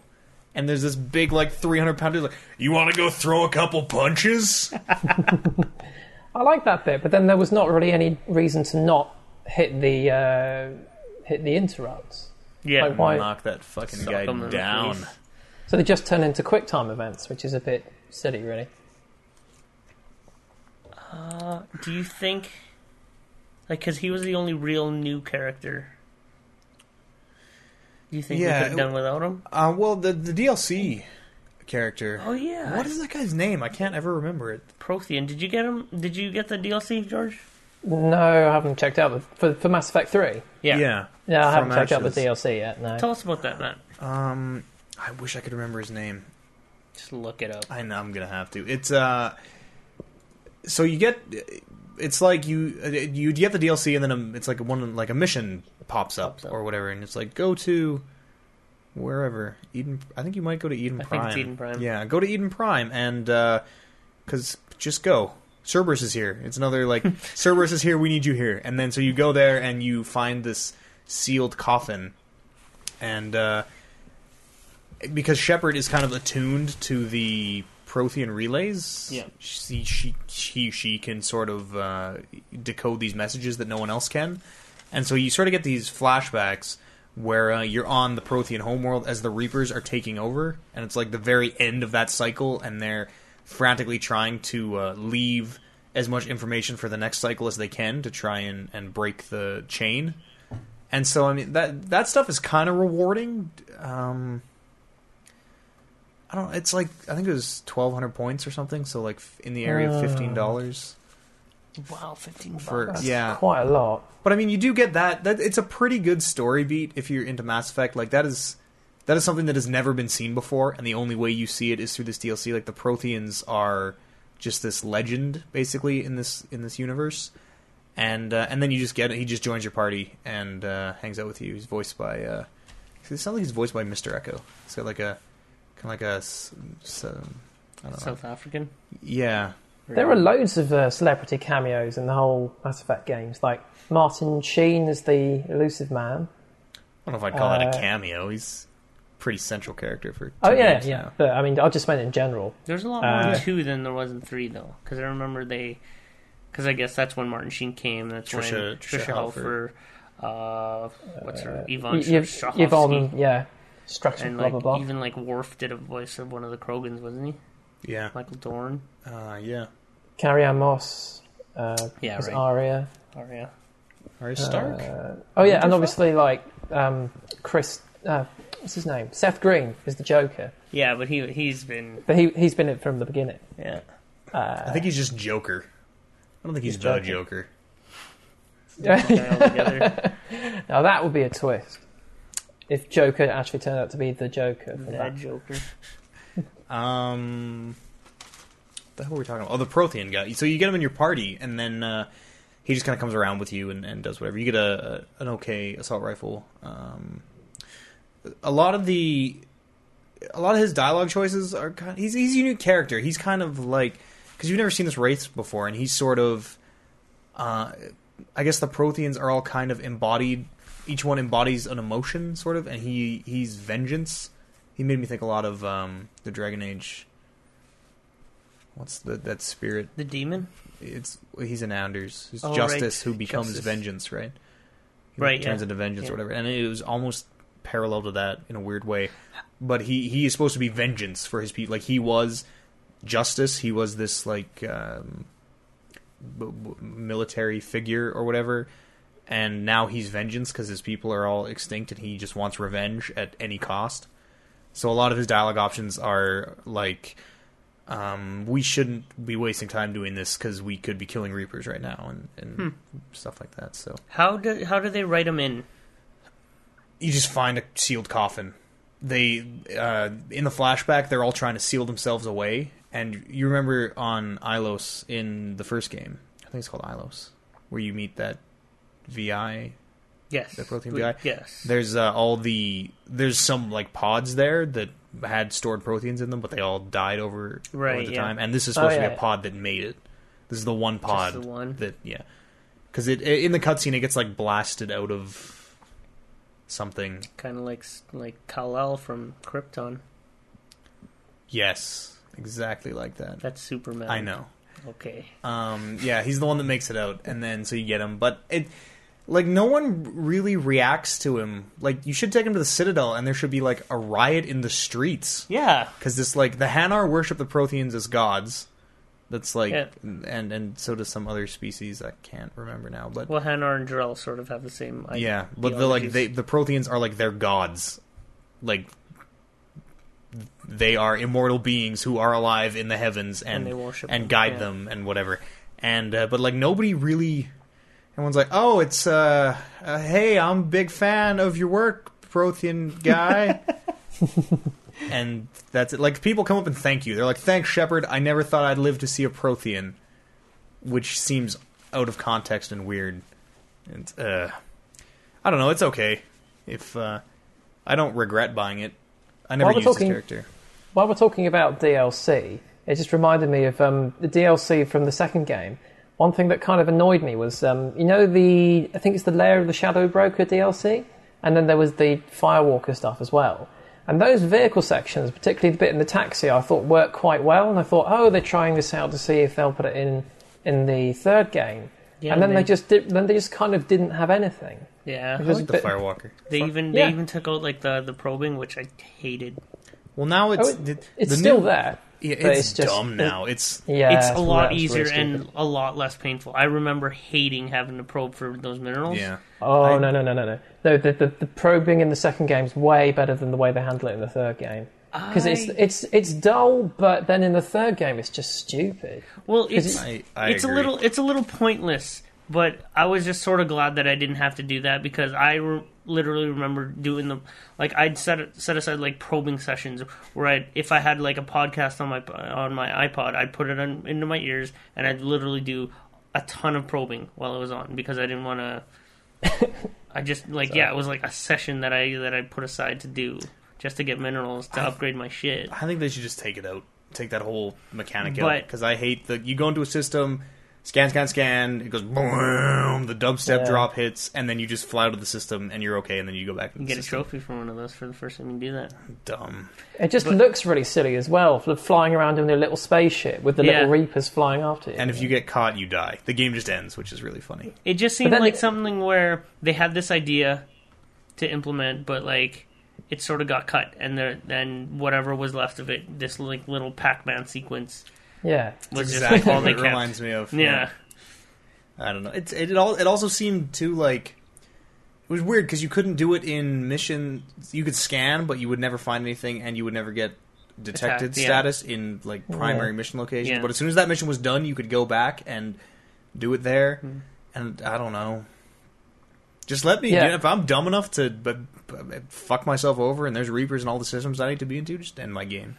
Yeah, because in the second game, at least you could just go to a planet and then you would be able to mine something from it, even if it was only like a small amount.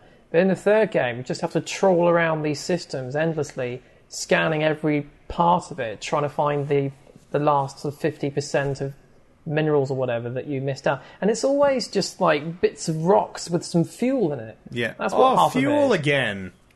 Great. Yeah. Who keeps leaving this here? Kind of pointless and kind of stupid, but I'm just glad that they didn't have the probing.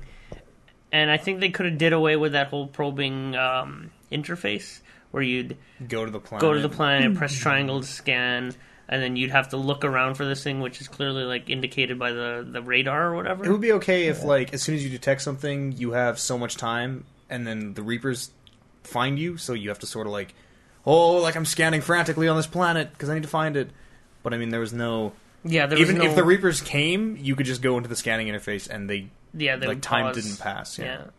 And even if the Reapers killed you, it was like a game over screen, and then it would just take you back to like a second before when you entered that system. Mm-hmm. So it was just kind of.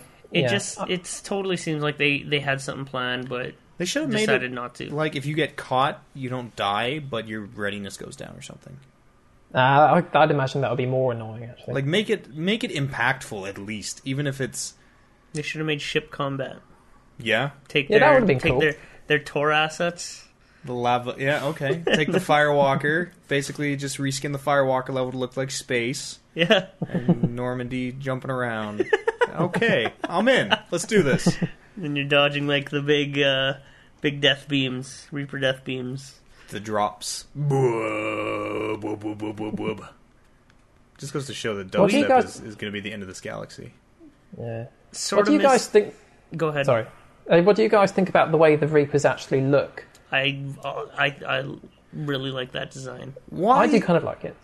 Why did they had the one human Reaper that looked like a human, and then all the other Reapers looked like Reapers? I hated the human Reaper design. Yeah, that was a bit silly. Was it that giant one, the boss from? Yeah, it just had the two arms and then the like spine. It didn't have legs.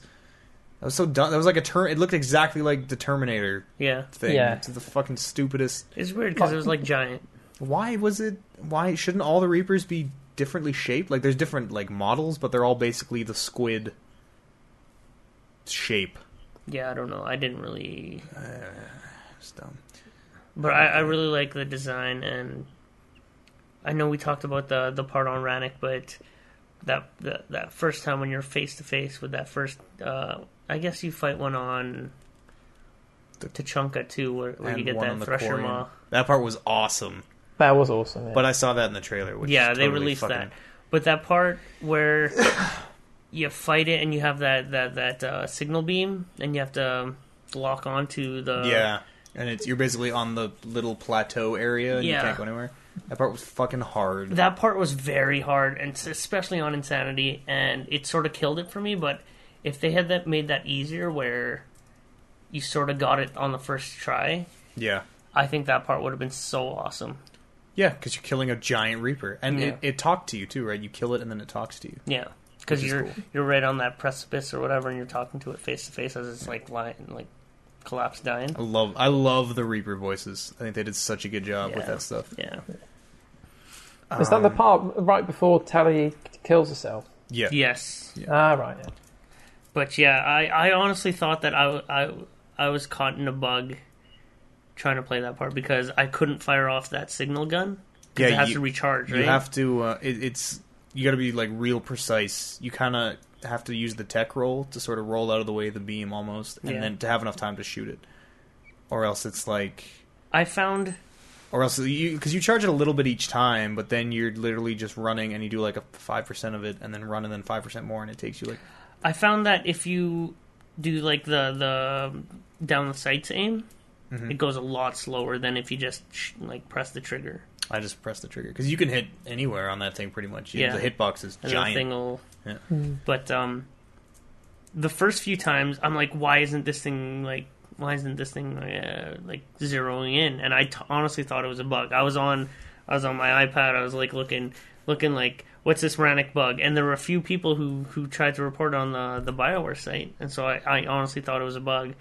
And then I went to a couple forum posts, and they're like, no, you just got to dodge it a few times. I think that part would have been as effective as a cutscene. Do to the cutscene, have Shepard blow up the Reaper. Yeah, like, I don't. Well, or even, you know what, do it as a cutscene, but then make it like a QuickTime event. Make me do a Paragon or a Renegade action to pull the trigger and blow them up. And then you still sort of have that interaction. It still was pretty cool the way the sound design I particularly remember, because it would zoom in on the thing, like the signal would zoom in, or not zoom in, but like close in on the Reaper. And then as soon as it like hit that really high pitch note, fucking the air strikes would happen, and then the Reaper would get staggered. And I'm like, fuck, that looks cool.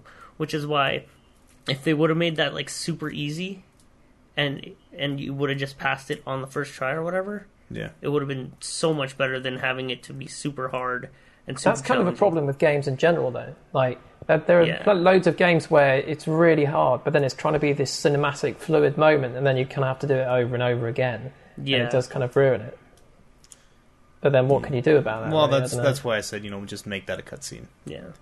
But why ships in the 29th century can't fucking shoot to the ground? You'd think so. They always need a fucking signal gun. It's a big ass Reaper. Yeah, it's pretty big. Like, you can probably see it from space, okay, with just your eyes. I'm gonna say that me on the ship up there, I can just eyeball it without my glasses. I guess you might blow up Shepard by accident, though, or something. I guess. Danger close, Shep. I'm sure she's been in a few danger close situations. She can handle it. So, you're sort of back on the rails. You're on Thessia. You get that VI. Kai Lang steals it, and then Shepard's like, "That's it.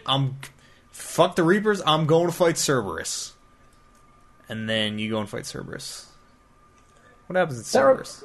That reminds me, Shepard gets really testy at some points in the way that I wasn't expecting him to. He gets quite, upset. Like where? I can't remember. Was it after... I think it's after you lose... What's Liara's homeworld called? I can't remember. Thessia, yeah. After you lose Thessia, and then Joker tries to say something to him, and he's like, "All these people died, you bastard!" Like, you're given two options, I think, and they both result in Shepard just going mental. Yeah. Well, there were a few Joker's points... probably being a smart ass or something. There were a few points that I remember, and I have a note on this, where... I don't know if this is what you're referring to, George, but it happened after... Right before the final mission, I think. Or even after that Thessia mission, where... In my game, I betted Trainer one more time, and then they're sort of having this post-coitus conversation. And what's the quote? I wrote it down here. Shepard says, "I've done everything I can to win this war, and I wonder if it's enough." Do you guys remember that line?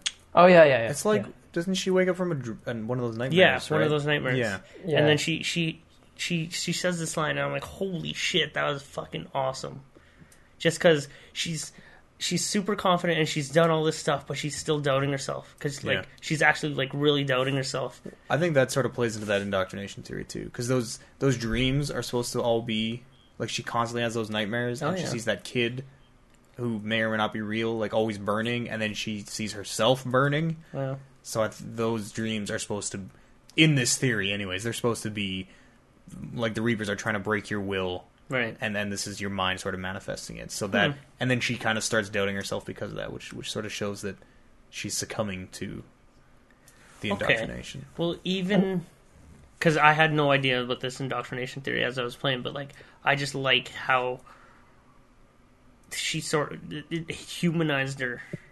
I thought the dreams were kind of dumb. I quite like them. I liked it once, but then when they just reused the same sequence, except now he's burning, it reminded me a lot of the Dragon Age. Okay, we used the same map and we cemented over this door. Yeah, That's all. That just left a bad taste in my mouth. I hated how they gave you control.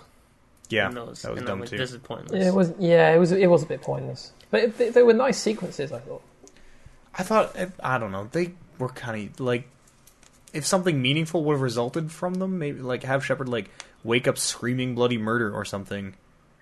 I don't know. Have Shepard sleepwalk and shoot Garrus. I never miss. Indoctrinated. It was. How did we get on that? Were we talking about something? George mentioned Shepard getting upset. Yeah. Oh yeah. I sort of like that. I think right towards the end, it's sort of because like for this reason that Oliver doesn't like Master Chief is kind of the reason. Like I like Shepard, but I think Shepard totally has the same like. Okay, Shepard's here. Everything's fine now. Infallible Shepard's here. Yeah. Gonna save the day. And that's basically what happens time after time. So whenever they deviate from that, like when Kai Lang sort of messes you up and that stuff, that to me that's when Shepard is the when most... Shepard shows flaws. Yeah. Yeah, that's cool. That's which is why that quote resonated with me so much. Yeah, that's what when I mentioned that quote unquote bad ending I got, that's why I like it the best is because it shows that not everything has worked out. So right. Well, that's what I liked about the ending in general, I think. Because it wasn't... But it was kind of a... should we talk about the ending, or should we wait until... We're almost there. We're real close. So, okay. Yeah, Shepard goes to attack Cerberus. I'm just reading through this summary here. You're basically looking for the Elusive Man. You're going to kill the Elusive Man, and you need to get... Vendetta? Is that the name of that? VI? Virgil? I don't know what you're talking about. Oh, the VI? The Prothean VI? I want to say... it says Vendetta right here. Is it Vendetta? That's what it says. Does that sound right? Oh, I've never heard that word in this game. I don't remember that, no. Crucible. The VI was named Crucible? Crucible? I don't know. I don't know. Whatever. It's, you gotta go there and get the thing, and that's where you fight Kai Lang in the Elusive Man's big star room chamber. Oh my god, that was awesome that you actually got to see that room. Yeah.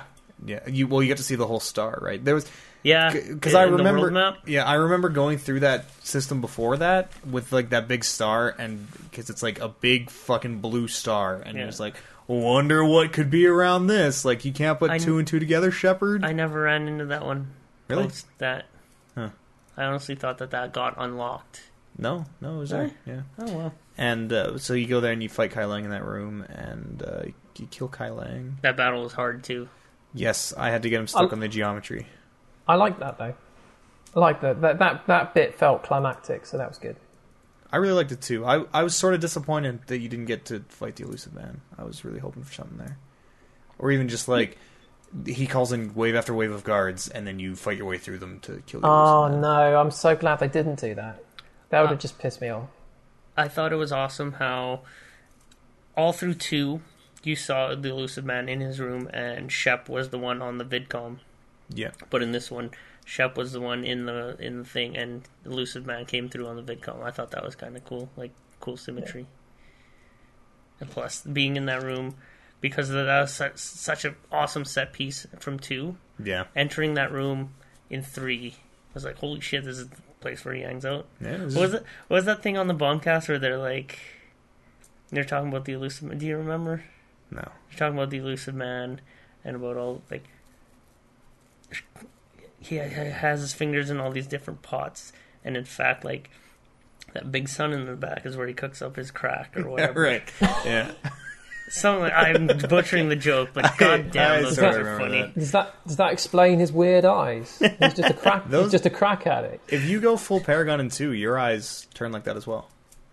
Never Did you guys know that? So full Paragon is the equivalent to being a crack addict. Yeah. Because you're doing the crack so no one else can do the crack. Paragon action. Keep it off the street. Okay, before we move on from this, there's a part after you kill or defeat Kai Lang. Right, you're working at your computer doing whatever you need to do, or working at elusive man's computer. But Kai Lang sneaks up on you, right? You remember this? He's about to stab you because everybody's working at the computers not looking. Oh, yeah.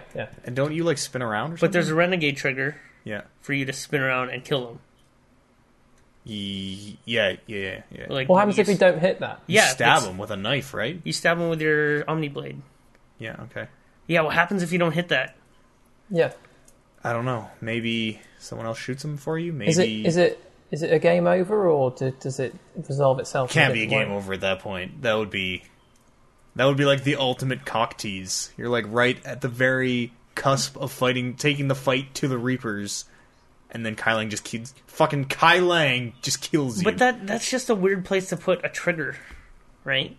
Yeah. Because if it's predetermined that you're going to kill this guy, get stabbed and then turn around and shoot him. Right, non-fatally stabbed, or someone else shoots him. He's sneaking up on you, and that guy does not miss. I hate how they're all just blindly like doing computer stuff, guys. And I hate how they can just hack into the elusive man is supposed to like have the most resources of anyone.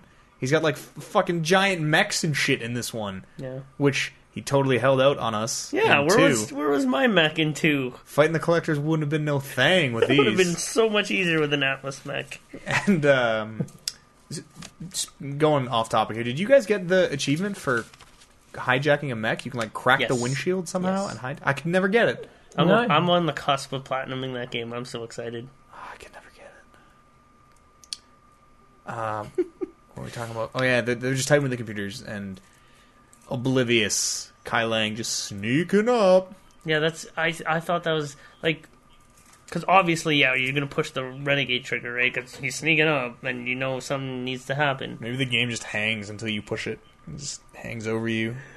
But then, like the whole thing with the renegade trigger is implying that it's the kind of the, I don't want to use the word bad, but it's kind of going down there. It's like the bad end of the option, and then like the paragon's like the good end of the option. Yeah. So like he's about to kill you. What's the good thing you can do that's doesn't involve? Maybe you don't kill him. Is what it is. You just turn around and you punch him or something to the ground.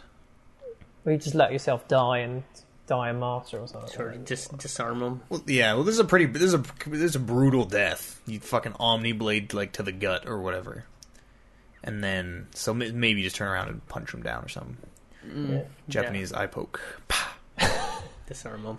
Just talk him out of it. And so you get the VI back, which it seems weird that they just left that when the elusive man didn't take that with him. He just left it there. I think he sort of explains it in that conversation, where he's like, "Well, I've gotten what I needed," because at that point he knows that the Citadel is the Crucible. Right. Which that was a pretty cool revelation, I thought, actually. Like, oh, the Citadel! I remember that. Yeah. I had a picnic with Garrus on that. Yeah. So you get that, and then you go back to Earth. Yeah, that's when you. That's the beginning of the end. Yeah. Get back to Earth. Got all your ducks in a row. You got your affairs in order. Do your Van Damme. Oh shit! Tell me about the Van Damme. What? Do you remember this instance, George? Oh fuck! I forget what part it is, but I think you're talking to Garrus. You're talking to somebody, but she does. Rex, maybe? Shepard does the Van Damme. Like, on every Van Damme movie poster. You gotta know what I'm talking about. No. He's kind of got his arm up. He's like... He's got his arm up, he's flexing, and he's looking into, like, the camera. No. Yeah, Shepard just... Look up the movie poster for Double Impact. Look up the movie poster for any Van Damme movie, honestly. And...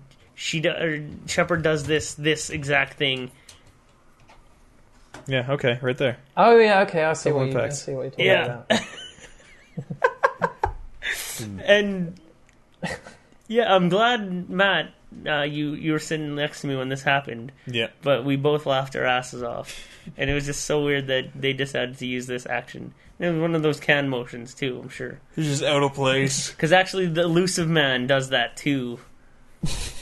Posing for his movie poster, right? No. At the very end, when he's sort of controlling you, and you have the gun to Anderson, he does that motion, and that's when you shoot Anderson.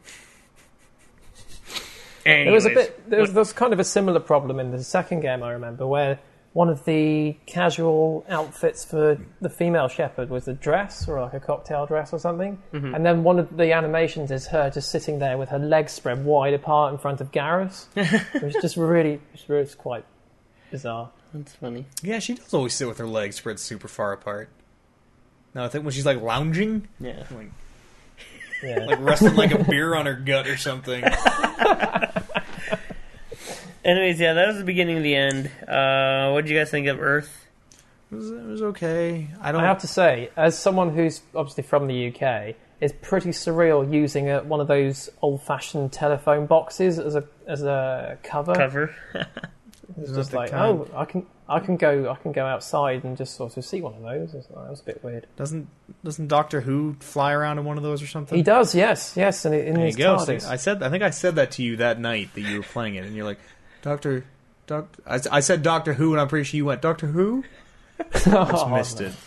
Or made a bad joke. We're quirky that way. I didn't like the obligatory, like, I'm gonna call everybody, see what's up now. I like that. I like that. Just the guy standing by the fucking phone is like, would you like me to call anyone for you? I like that, but yeah, the way it was in the form of the conversation wheel. Yeah. So where it's sort of reset back to the buddy. One after another, just fire, get through all of them. Yeah. But I mean, that's the curse of the engine, like we've been talking about all night. Talk to Jack. Nice hairpiece. Yeah. I liked checking in on everybody before. Well, I would have rather had them be on Earth. Like, why aren't they? They all said they were going to help. How come they're not on Earth? Because a lot of people were helping with the Crucible. Okay. Apparently, all of them were helping with the Crucible. But also, like, Grunt was on like a ground team elsewhere. Okay. I don't know what the fuck Jacob was doing. It seems like this would be the most important thing. Like, why ground team? Abandon everything else. This is our one chance to maybe stop the Reapers. But it was a whole like joint ops. Like these guys are doing whatever over there to help to allow Shepard to trudge up the middle. Yeah. Like, apparently, Shepard is like they send like expendable enough to be ground force. Yeah, they send a tank and Shepard's in with like the cannon fodder. So you got to get you have to get to that beam, right?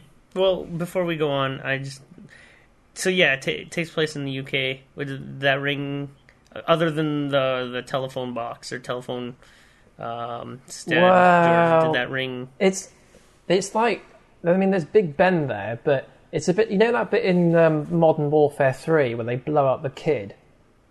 Have you guys seen that bit? It was the same thing, where it was like a bunch of them.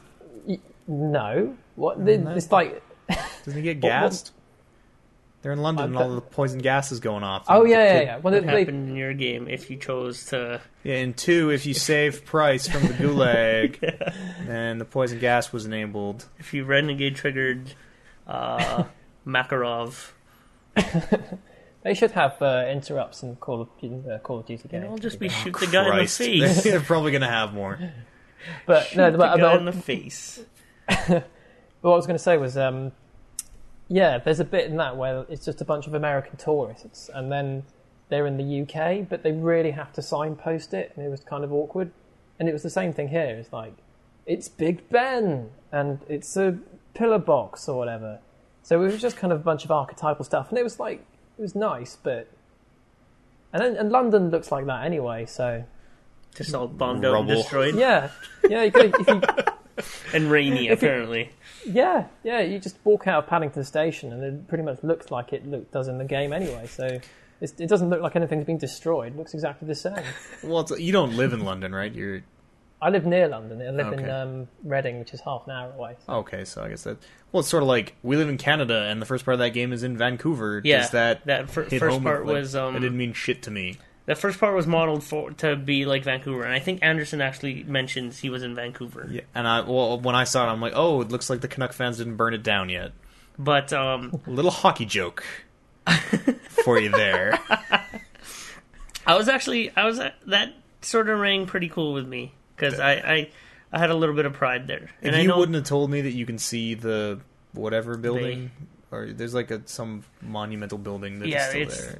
I would never have known. No, and I don't think they make a big deal out of it. And even like Anderson mentions it in passing, but I just thought that was kind of cool. Anderson states the obvious. Captain states the obvious, Anderson. Anyways, let's move on. I guess. It's been a long time since I've... Did they reach Vancouver? Canada? The moon? So you get on Earth, you check in with everybody, and then you got to get to this beam that is... They've been using it to... Earth was so fucking hard. Yeah, that was Like- where you got to fight the brutes. The brutes Banshees, aren't shit. Like the brutes are everything. easy, I think, but like the banshees are so bloody hard. Unless you have whatever biotics or tech skills to like The neutralize Banshees are fucking hard for everybody. I to think. neutralize the barrier shields on a banshee. Like holy shit, that is so hard. Did you actually fight your way through that part where there's like the missile launcher and you got to get to it? No, I no, just just run straight for it. Yeah, that's what I had to do because I kept dying. On Insanity, because my buddy was with me watching me play that, and he's like, you can just run to the thing. And I tried running to the thing, but it didn't have the prompt. Like, I literally had to kill, like, at least one before that prompt came up. Really? So, Well, I was pulling my hair There's out. a missile launcher on that part hidden away on one of the side buildings. You Yeah, can get. and I used it to kill the... What's that flying thing called? The harvester. I feel like there's one after. Really? Yeah, I think there might even be two hidden in like a store. There's like one on one side I of the found street the one and in the one on store. the other side of the street or something. I don't really remember. Oh my god, I was... Like, at this game, I played the whole thing on Insanity, and I didn't find it hard up until these points. Yeah, I totally agree. This was the first And, one of the like- first. Kai Lang was really tough for me, and then this was fucking impossible. Yeah. But, like, Kai Lang, once I figured out that he was susceptible to overload, and I was lucky enough to have brought Garrus and Ashley who had overload, that battle became easy. But it took a bunch of time for me to try to make that happen. With these Banshees, because I didn't have anything that was effective against barriers, I thought I'd be stuck there. And I This honestly is where thought- you're gonna cop out, like Well- 10 minutes away from the end. I mean, yeah, like, that was the thing. Like, I was this close to getting the Insanity Trophy, and I was thinking, like, fuck, I need to turn this down for me to pass this. Being indoctrinated. Pretty much. Hopelessness. There's the part where you're running towards the beam, like you get the missile launcher and you blow up that Reaper, and then Harbinger comes down and starts like blowing your team up.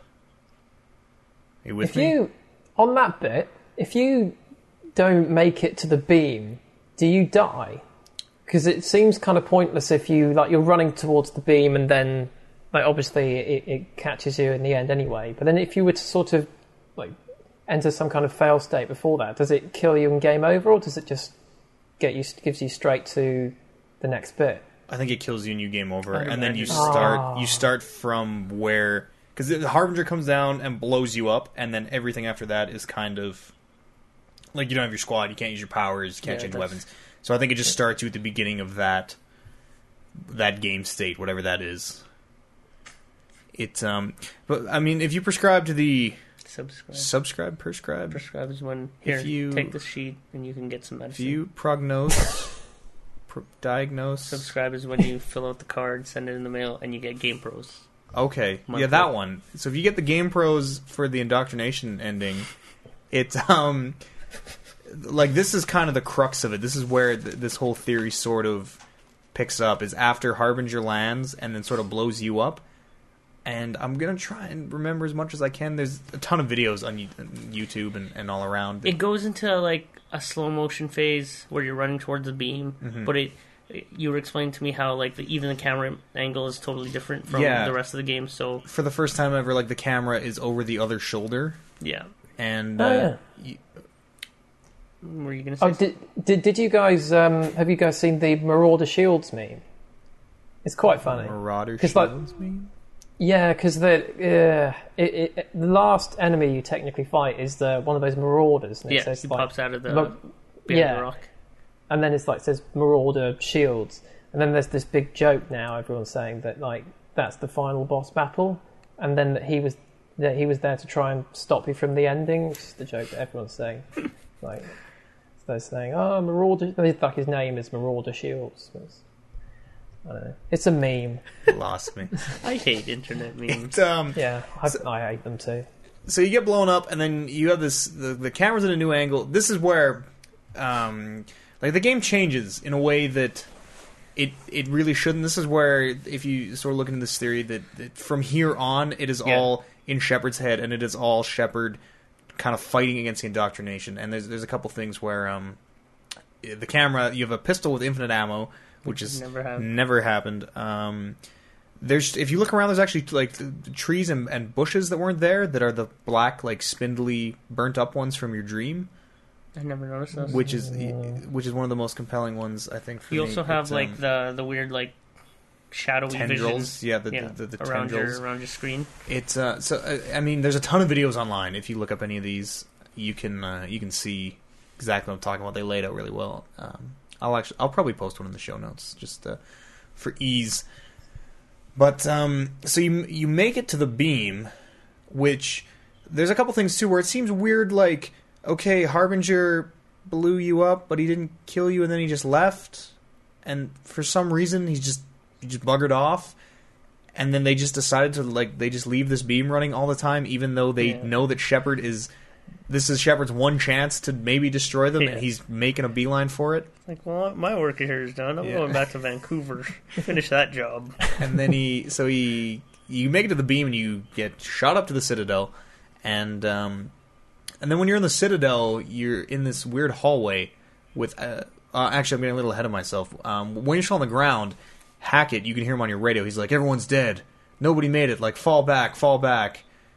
Which is, I heard communication, but I never actually paid attention to it. Well, he's just telling everyone to retreat, which seems weird because you already know that this is your last ditch effort. Shouldn't he be sending everything at this? Get as many people up to the Citadel as he can. Point. But anyways, so you hear Hackett saying retreat, which, I mean, it makes sense if Shepard is indoctrinated. It's the whole hopelessness thing, and whatever. Shepard makes it to the thing, goes up, and then. There's all these corpses. You're in this tunnel with all these bodies. And if you actually look at the bodies, they're faceless, kind of shapeless. Something's weird about these bodies. I saw that and I'm like, okay, well, shit's going, obviously, because I had no idea about this. I never read anything about the ending, so this is all fresh for me. Yeah. And I saw that, I'm like, okay, well, shit is going down on the Citadel. Obviously, it's been moved. The Reapers have control of it. Yeah. And, I guess they're just piling bodies. Maybe they're just making husks or whatever. And those Seekers. The thing that I don't understand, the thing that I don't know, maybe I'm missing something here, but with the indoctrination theory, how come all of this stuff suddenly kicks off in the last sort of 10 to 15 minutes of the game? All of that stuff seems to be all of this stuff that's compacted into the last 15 minutes. And then everything else is just the odd incidental detail throughout the rest of the trilogy.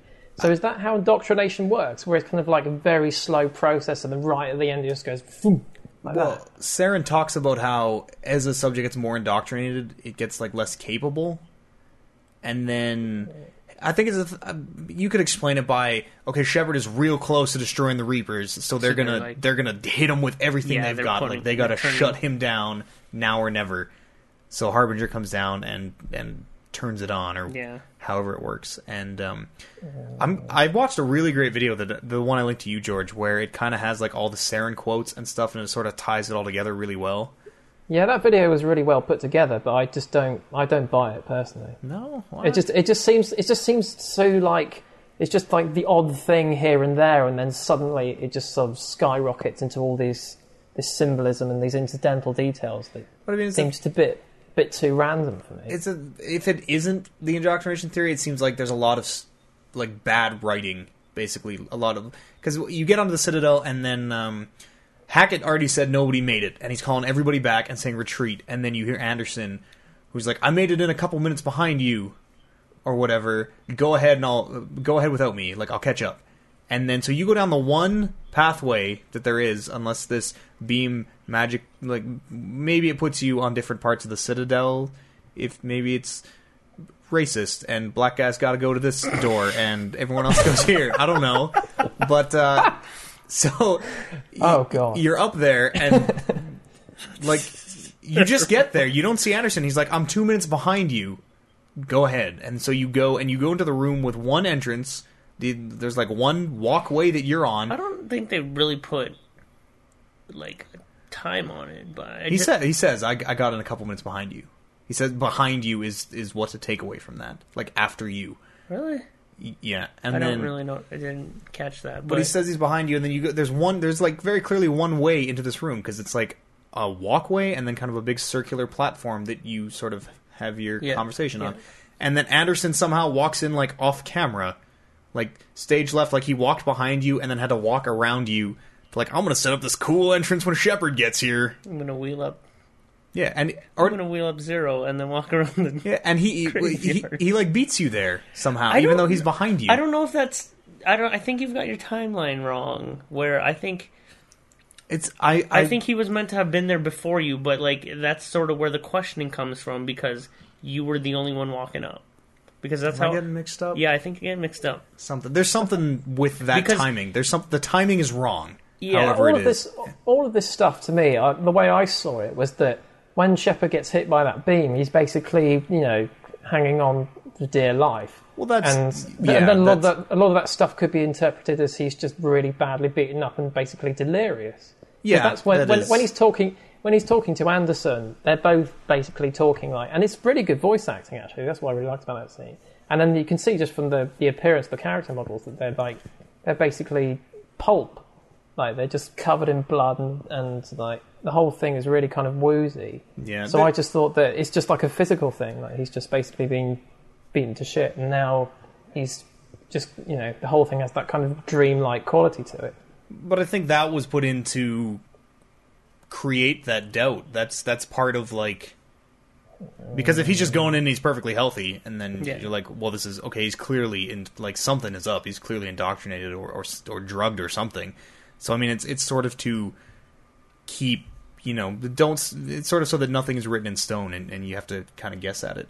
But you get into that platform, and then the elusive man also comes in off camera, like from the closet Anderson was hiding in or whatever, and then soft shoes in. Yeah, it's supposed to, like the way I sort of looked into it was it's supposed to represent the two different parts of Shepard's mind. Like, yeah, this is interesting. The elusive man is there, and he's like messed up, kind of like Saren was. He's like part robot now, and he's all got like corruption on his face and shit. Yeah. And that's supposed to represent like Shepard's. The part of Shepard's mind that is succumbing to the indoctrination, and then the other side is Anderson is supposed to be the part that's resisting, and you kind of have to choose. Like Anderson, there's a couple of ways that the dialogue plays out where I think Anderson always gets shot, like in the arm. He gets shot in the shoulder or something by the elusive man makes you shoot him when he's demonstrating his control. He does the Van Damme, and you shoot him in the shoulder, and then you either talk the elusive man into killing himself, shoot the elusive man. It's either or, but or the elusive man shoots Anderson and then you shoot the elusive man. Yeah, which is supposed to be kind of like this. There's a lot of parallels to Saren there, where he kind of overcomes the indoctrination and shoots himself. So that's you are overcoming the indoctrination, and that part of your mind basically symbolically kills itself. Right. Yeah. And then there's a thing too where Anderson gets shot in the left arm, and then when they're both sitting, after it's all resolved, if Anderson lives, they're both sitting there, and Shepard looks down and his left arm is covered in blood. Like there's a very clear, like the camera goes from Shepard's face to his arm, like he looks at his arm and it's covered in blood, which is supposed to kind of be because Anderson is part of Shepard's mind. It's all Shepard, like Shepard. Okay. Got shot there basically. Right. And then that like weird elevator. Yeah, it just rises up. Yeah, it like opens to space. There's just space is happening. Because there's no like roof or anything, but you're like, okay, there's force fields or whatever. Yeah. And then there's that weird elevator that just goes up. Because Hackett calls you. Yeah. That was another thing too, where Hackett thinks that nobody made it. Because he's like, everybody fall back. No one made it. Retreat. And then Hackett calls you, he's like, Shepard, Nothing's happening. nothing's happening, we Yeah. need help. So you take that mysterious elevator, and then there's the space ghost of that kid in your dreams. And he basically tells you, yeah, you can kill the Reapers if you want, but that's, like, there will be peace, but it won't last, because synthetic life will rise up and will kill organic life, which is basically, they don't want you to do that, because that's like you overcoming your indoctrination. They're like, don't do this, it'll work out badly. Do one of the others. Control the Reapers, which is what the Elusive Man basically represented, and Saren was, they thought they were in control. Yeah. Or you can merge synthetic and organic life, which is also what the Reapers, process people into synthetic life. So it's still playing to the Reapers. And that's why the choice to destroy them is presented so negatively, because it's supposed to be the indoctrination they don't want you to. Yeah. And then, so if you pick that choice, you basically beat the indoctrination, which is, if you have 100% readiness, or close to... Just over that number. And you choose to destroy the Reapers, then you get a scene after where Shepard is in rubble, and he breathes, she breathes. Yeah. For life, yeah. Which is basically, Harbinger came down, blew you into, like, a building or something. You got, like, thrown off the street, and you're still on Earth in rubble, but you just overcame the indoctrination, so you kind of wake up.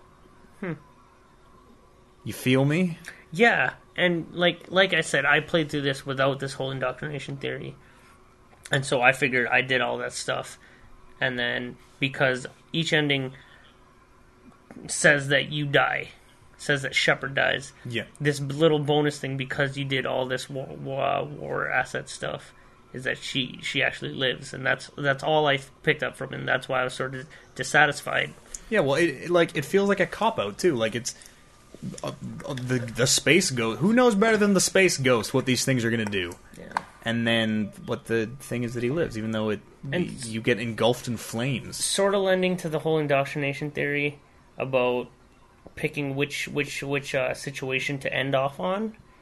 I don't know if you touched on it, but the actual colors, that they present, whereas blue was always the Paragon choice, and red was a Renegade, but in the sort of like vision that they show, blue.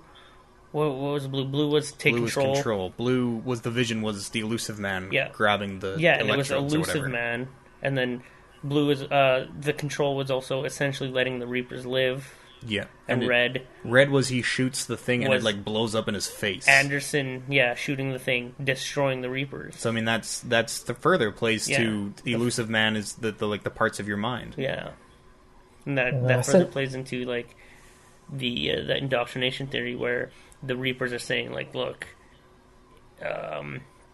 the right choice, like, and I think this is sort of like, I don't know if it would be subconscious, but like people who have been playing the game sort of think like, oh, okay, well the blue is a good choice, red is the bad choice. That's where it sort of is like it's indoctrinating the player almost. Yeah, which I thought was like if none of this is how it is and it's just like it's shitty writing at that point, because it's like Hackett already knows that no one's up there, but he's calling Shepard knows it doesn't work. But like it's gotta be. I mean, I am so convinced that it has to be this indoctrination. If it isn't, like, then this totally nullifies this whole conversation, this whole podcast, and we've wasted 4 hours of our life talking about this. Oh, don't say that. I think I think the ride is great. The build up to the end is super super good. Yeah, but if the end, it turns out, is like they release this new DLC they're doing that expands on it, and it turns out that these are all just happy accidents, I am gonna then I am back. This ending sucks. I am back with that camp. Well, let me explain why I'm disappointed in the ending, and it's not because I'm particularly disappointed that it was like like push this button for this ending, push that button for that ending. Mm-hmm. I don't really mind that. My disappointment is that you destroyed the mass relays, right? I don't think you're not supposed to have destroyed them. All of them get destroyed, and all of them. No, it's like the beam just spreads through them. I don't think they all get destroyed. Are they destroyed? Yeah. So mass relays are destroyed, in all instances, but like what happens then? right? You got all the forces. You've gathered all these forces, and they're helping you making this assault on Earth, right? Mm-hmm. Mass relays are destroyed. What are people going to do? What are not just people, but what are like the Turians going to do? What are the Krogan going to do? What about the Geth, who are all floating around in like outer space, just outside of Earth? Well, the Geth can make it back. They don't age. Well, yeah, okay, they're fine. Good, there's some closure for the Geth. But the Turians, it explains throughout the games where Turians cannot eat human food. What are they going to do? And so there's consequences for what happens after, but they never explain it. Yeah, it's a thing too where if this indoctrination theory is correct, then okay, Shepard got waylaid before the beam. Now what? Does he stop the Reapers? Do the Reapers take over Earth? Like, so you see what's happened now is that BioWare have shot themselves in the foot by agreeing to release the extra stuff as free DLC. Because now everyone's come up with the indoctrination theory. They should have just gone, yeah, that. But now whatever they release now is probably going to contradict something.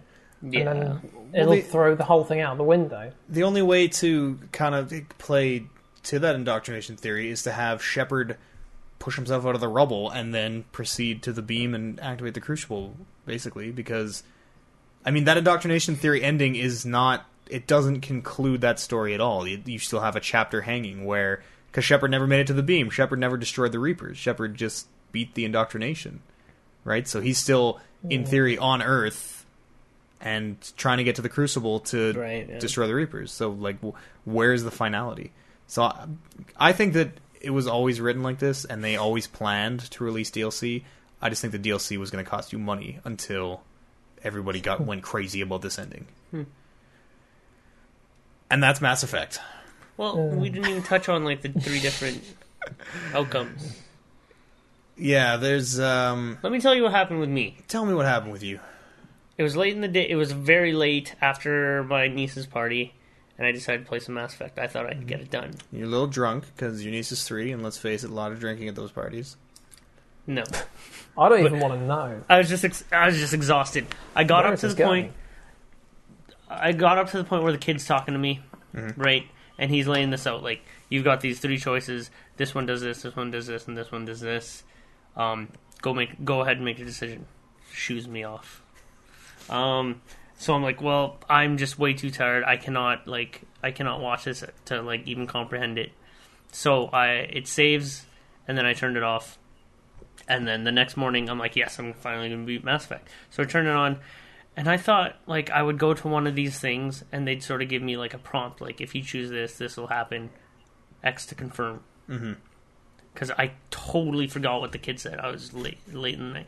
So I'm like, I don't know which one does which. I know that this one's blue, this one's red, and the middle one's whatever. I didn't even have the middle option available to me. No? My readiness was not high enough. Wow, weird. Yeah. So I'm like, okay, well, if I go to one, I'm sure they'll explain it to me before I make like a final decision. So whatever, I'm walking forward into the middle one, and suddenly she drops her gun. She starts running into the beam. No, like, no, yeah. I wasn't ready for this. That pissed me off as well. It's just like I thought there was going to be a "Are you sure?" sort of thing. Yeah. So like, I literally picked. I picked one at random. Shepard can't afford to hesitate. And that's the one. That's the one. The one that happened. The synthesis one. Yeah. Which I sort of find to be the most satisfactory of all the endings. That one doesn't make any sense. No, in the whole context of the game, it doesn't make any sense. What? The one I would have picked had I known which ending was to destroy the Reapers, because that one falls in line with everything I've been trying to do. So with that synthesis one, but as it happens, like well, there's that thing with all of them where the Normandy, depending on your readiness, the Normandy somehow outruns the wave, even though it just dropped you off on Earth. It should be like fighting on Earth. Another point is, why is the Normandy speeding off elsewhere? Yeah, a lot of people pointed that out. And that's a plot hole. Why is their teammates there? They were with me on Earth. All of a sudden, like, all right. Yeah, now they're back on the Normandy. Peace. And away they go. Joker's coming to pick me up. You can handle this, right, Shep? I gotta go. And then like they're speeding off to somewhere where God knows where Joker's driving them to, but they're trying to outrun one of the beams. Because you get when Harbinger like blows you up, your team is with you, and then suddenly they're not with you. So and then like crash lands, but with the synthesis one, it's sort of like okay, cool. He like life is gonna go on. He like comes out of the ship and then has like circuit board skin. But even then, like, what happens after? I don't know, because they're on this like mystery planet and the relays are destroyed and the Normandy is fucked up. So I don't know. Like I don't know why why even put that in. That's why I found so unsatisfactory with these endings. That my opinion of the ending, in general, was that I kind of liked it, but it was to me it struck me as a kind of an odd mixed like mishmash of stuff that was really really dark and strange, and then stuff that was kind of happy ever after. Like, after the credits roll, you get that sort of, "Ooh, tell me another story about the shepherd." Voiced by Buzz Aldrin. Yeah. Was that Buzz Aldrin? Yeah. Oh. Did you ever notice him in the credits? No. Yeah. Buzz Aldrin, Stargazer. Huh. And I was thinking, like, who is that? I'd love to be. I mean, but they roped him in for it to get him to say one or two lines. I mean, what was he? He must have been he must have been expensive, presumably. I actually thought that was Martin Sheen again doing a different voice. It sounds a lot like Martin Sheen. It might as well have been. I mean, what's the point? Just to say that, oh yeah, we roped this guy into saying a few lines, and you. Well, it's and ironic. then It's like one of the first men on the moon. The first man on the moon. It's cool, but then you don't realise it's him unless you really know him, I guess. It's like, until the credits roll. It's like life goes on. Life continued in the galaxy. Somehow they overcame not having mass relays because thousands of years later. I would have preferred the ending if it had just gone horribly wrong and the Reapers have won. Because I thought that was kind of what it was leading up to. It's got this really weird, dark vibe to it. And then at the end, like, you get that final shot where they've crash landed on the planet, and then Joker and Edie are kind of hugging in some happy ever after land in this kind of paradise sort of world. And I thought they could have just axed that and just left it implying that everything went to shit. Yeah, I totally agree. I don't know why they put that Joker and Edie. Like, I don't know why they needed the Normandy to crash land on a planet, if not to set up some DLC or something in the future. Which there's a sequel in there. They said they're done with this story arc. But I mean, they've said that with Master Chief, and now we have 3 more Halo games on the way. Yeah, fucking awesome. The thing with Mass Effect, and this harkens back to my friend Max Gonzalez, that there's a million stories that can be told in this universe. Yeah, so to stop telling cool. Shepard's story. Yeah, but like, if this is clear and concise, the end of Shepard's story, which I hope, which I guess in some games it is, but if they do decide to go on with that whole like breath thing, that sort of sucks. But just close it. Finally, yeah. You know what? I would have even been okay with Shepard dies and the Reapers win, and fuck you. Yeah. And you just spent the last 5 years of gaming for essentially nothing. Well, it goes on, and I've complained about this a lot on the podcast, where I had wished Snake offs himself. Yep. In at the end of the game. Sorry if I spoiled that for you. This is spoilers for Metal Gear. Put that on the Spoilercast. Yeah. I liked how if you didn't get that final bonus scene of Shepard taking a breath, your Shepard is dead, and that's it. Yeah, I mean that bonus scene of the breath was a lot better than that bonus scene of the Normandy. Fuck the Normandy. It's not a bonus scene. It's baked in. Whatever. It's just even just on a simple tonal level. It's like you've gone through this bit that it's basically kind of like Silent Hill-esque, and then to have it finish off in this. I mean, those two bits. The bit like you said with Joker and Edie on that planet, and it's such a stereotypical like happy ever after shot. And then the bit after the credits as well with the sort of tell me another story. It's like, and also, that was kind of a pretty clunky way of just throwing you back into the world to do all the other side quests as well. It's like if you do that, and then it's Buzz Aldrin is just telling this story. I didn't even connect that. No, okay, you're too busy being indoctrinated to even see what's in your face. Yeah, yeah, that's kind of. and it slaps you in the face as well. It's like you do. There's that ending bit, and then this weird little message comes up, that's kind of, it just says, "Oh, the legend of Shepard lives on forever and ever, and you can continue living it on through extra content and DLC." And that was the part where I was like, "What? Have you really just done that?" And then it just chucks you back into 2 hours before the game ends. It's like, why? Yeah, I mean, I guess I'm glad that they didn't do a Fallout 3 and just lock you out entirely, but surely they didn't need to explain it away. It was happy loading up an old save file. Yeah, they were a bit heavy-handed about all that stuff, but so my bone to pick was that they didn't give closure to what happened afterwards. Yeah, right. Regardless of which ending theory you subscribe to, falling in the whole BioWare scheme of things. I don't know if you guys. I don't know, George, if you played through the Dragon Ages. I actually played half of both of them. Okay, well, you've never finished them then? It's like finishing one. What happens at the end of Dragon Age, depending on your choices and stuff? Dragon Age spoilers coming here, guys. They'll give you sort of like a slideshow and some text to sort of like give you closure on what happened to whatever characters and whatever lands you affected, right?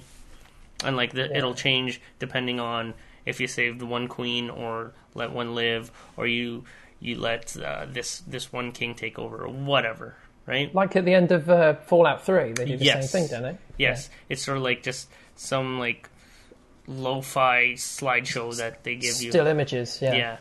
With the voiceover. Matt, you're familiar with what I'm talking about? Yes. Would you have liked it if they did that with this game? It's now I would have, knowing what I know now, but I mean, if that would have been how it was originally, I would have went oh, glad you guys fucking broke the bank and just took your Dragon Age stills and painted Shepard's face over the hero Ferelden's. I think I would have been I would have felt cheated at the time. Yeah. I think it's hard to know. Yeah, I agree. Sort of a damned if you do, damned if you don't. Because I mean, there's already all BioWare games are the same now. Every conversation wheel, a lot of glaring similarities, and I mean that would have been one too many. Having said that, I'd just like to say that everyone should go and play Jade Empire, because it gets overlooked and it's actually a really good game. It never got a sequel, but I think Jade Empire is way better than Dragon Age Origins. I mean, I like what I played of Dragon Age Origins, but I think Jade Empire gets overlooked, and I think it's worth playing. I went back and tried to play it, and it shows its age. Really, really shows its age. In some places, but I still think it's a good game. Well, yeah, it's 3 hours. Have we exhausted this or what? Got some emails. Yeah. Any last thoughts on? We talked about the green ending. I mean, the blue ending is you're supposed to control the Reapers.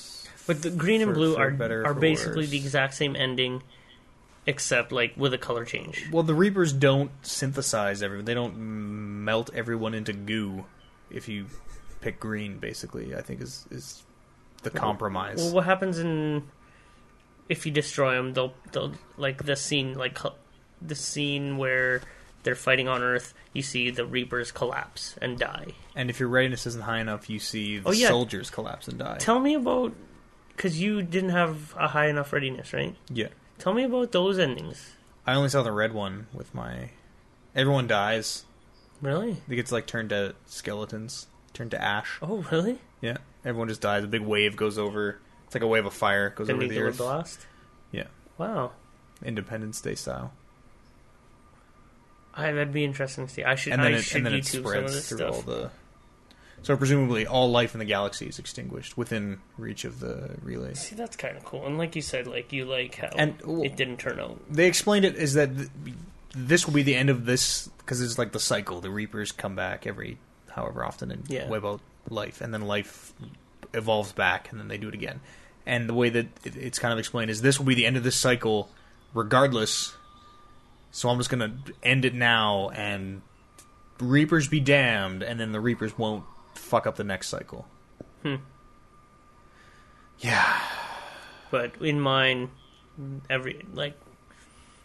basically the only difference was that either the Reapers collapse and die or the Reapers withdraw. away. Yeah. And that's. Do you have any differences in yours, George? What was your readiness like? I looked at my thing and it says chances of winning are even or something like that.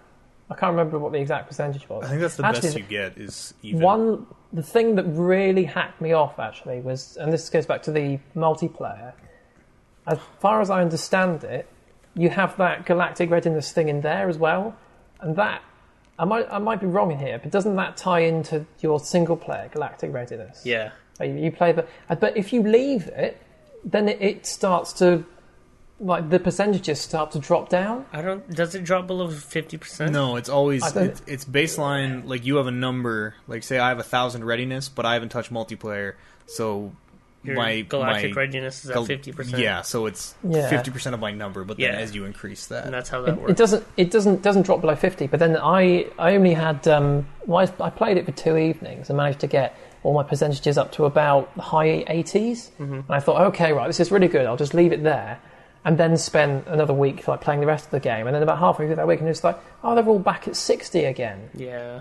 And it's like, what's the point? What's the point of having that in there if you just don't fancy playing the multiplayer, which isn't all that great anyway? Then you're just it's gonna be like, it's like you never played it in terms of how it links into the single player. Yeah, I hear what you're saying. I actually did like the multiplayer. And if you guys want, we could start talking about that. Yeah, it's okay. I don't know. I just thought that, like, because it was cooperative, there's no real challenge, like, no real competitiveness between you and the other players. So you actually really had to work together. And I know co-op, like wave-based arena matches aren't a new thing, but like surfing. Yeah, something like that. Wave-based mech sim. Oh, right. That would have made it better. If you could go surfing. Or not. Commander Shepard beach volleyball. But I really liked it, and I really had fun with it. Yeah, to the point where I actually did get 100% on everything, and I promoted. I got to level 20 with my character and promoted him to the thing. What does that do? Gets me a trophy. Does it? You start at level 1 again? Is it like prestiging? Yeah, it's except prestiging. You get a bonus to your single player somehow? Well, you get that war asset. Okay, so that is a number. That character becomes a war asset. Okay. What is he worth? I don't know. I've never looked at the war asset stuff. There's a lot of interesting stuff in there. I know. Like, gets updated and changes. And it's not that bad. It's like a paragraph on each asset, maybe. I know, but like, I was on a time limit. I don't know if you know. I know what you're... But you had a lot of time to read when people were in and around your house. Yeah. The protests were going on or whatever. I actually really did enjoy... what's it called? Multiplayer. And actually, my last couple trophies, I'm going to have to grind out in multiplayer. And I'm not even that, like, down about playing it. I think just in terms of, I mean, the whole thing, I was thinking, well, Gears of War's Horde mode is better than this. And then it's just not, there's just, apart from the powers, I can't think of anything that you can get in Mass Effect 3's multiplayer that you can't get better in Gears' Horde mode. And, go on. I really like the one thing that it kind of does is the whole, like, loot aspect, where you buy the random loot, and it's kind of a slot machine. The thing I don't like is that you can spend real points on it, and I spent a little bit of money on that because I just had some points floating. But I mean, I am a sucker. You're a sucker. It's sort of scummy. You get so many points, and you only have to play 4 or 5 to get like the top Spectre points. I had figured out that like 200 points, which is like $2 or whatever, was worth about like 3 hours of my time. That was like 2 games. Two, 3, maybe 4 They're games. They're only 20-minute games. And really, my game's always... Ooh. We always made it to the last wave and then fucked up like on the extraction one. Because whenever I played, nobody wants to work together. Everyone just wants the kills because you get the points. Yes. So everyone's like charging in. God. Like 3 Krogan dudes, and I'm just a little sniper hanging out. And the Krogan guys are all charging off by themselves. Also, no split screen. Why? Why couldn't they have put the split? I'm not asking that as a rhetorical question. Like, does anyone here know why more multiplayer games don't have split screen? I don't think I think that engine is too intensive. Because, I mean, it chugs a bit when you start getting a bunch of enemies on the screen. So if you basically times that by 2, I can imagine that causing a lot of problems. Yeah. Curse of the engine. It's a thing, too, where split screen, where does that second player's readiness go? Do you log into separate accounts? Do you just have it sign in with a guest? I think it'd be a guest thing. PlayStation, you can't sign in with a second account. But then at least, if you had 2 players, at least they could still both be working towards, like, one person's readiness. Because it's like you have some friends round, and it's ridiculous, because then... Who's going to play that with you that doesn't play Mass Effect? Wait, what? Who's gonna play the Mass Effect 3 multiplayer? You want to come over and play Mass Effect 3 multiplayer? Like, no, I don't fucking play Mass Effect. What is that shit? Or it'll be like, yeah, I play Mass Effect, but I want to earn... I'd rather play online so I can earn readiness from my dude. Well... You might have... Yeah, I have friends who play Mass Effect. And I have friends who I also like to invite round to my flat.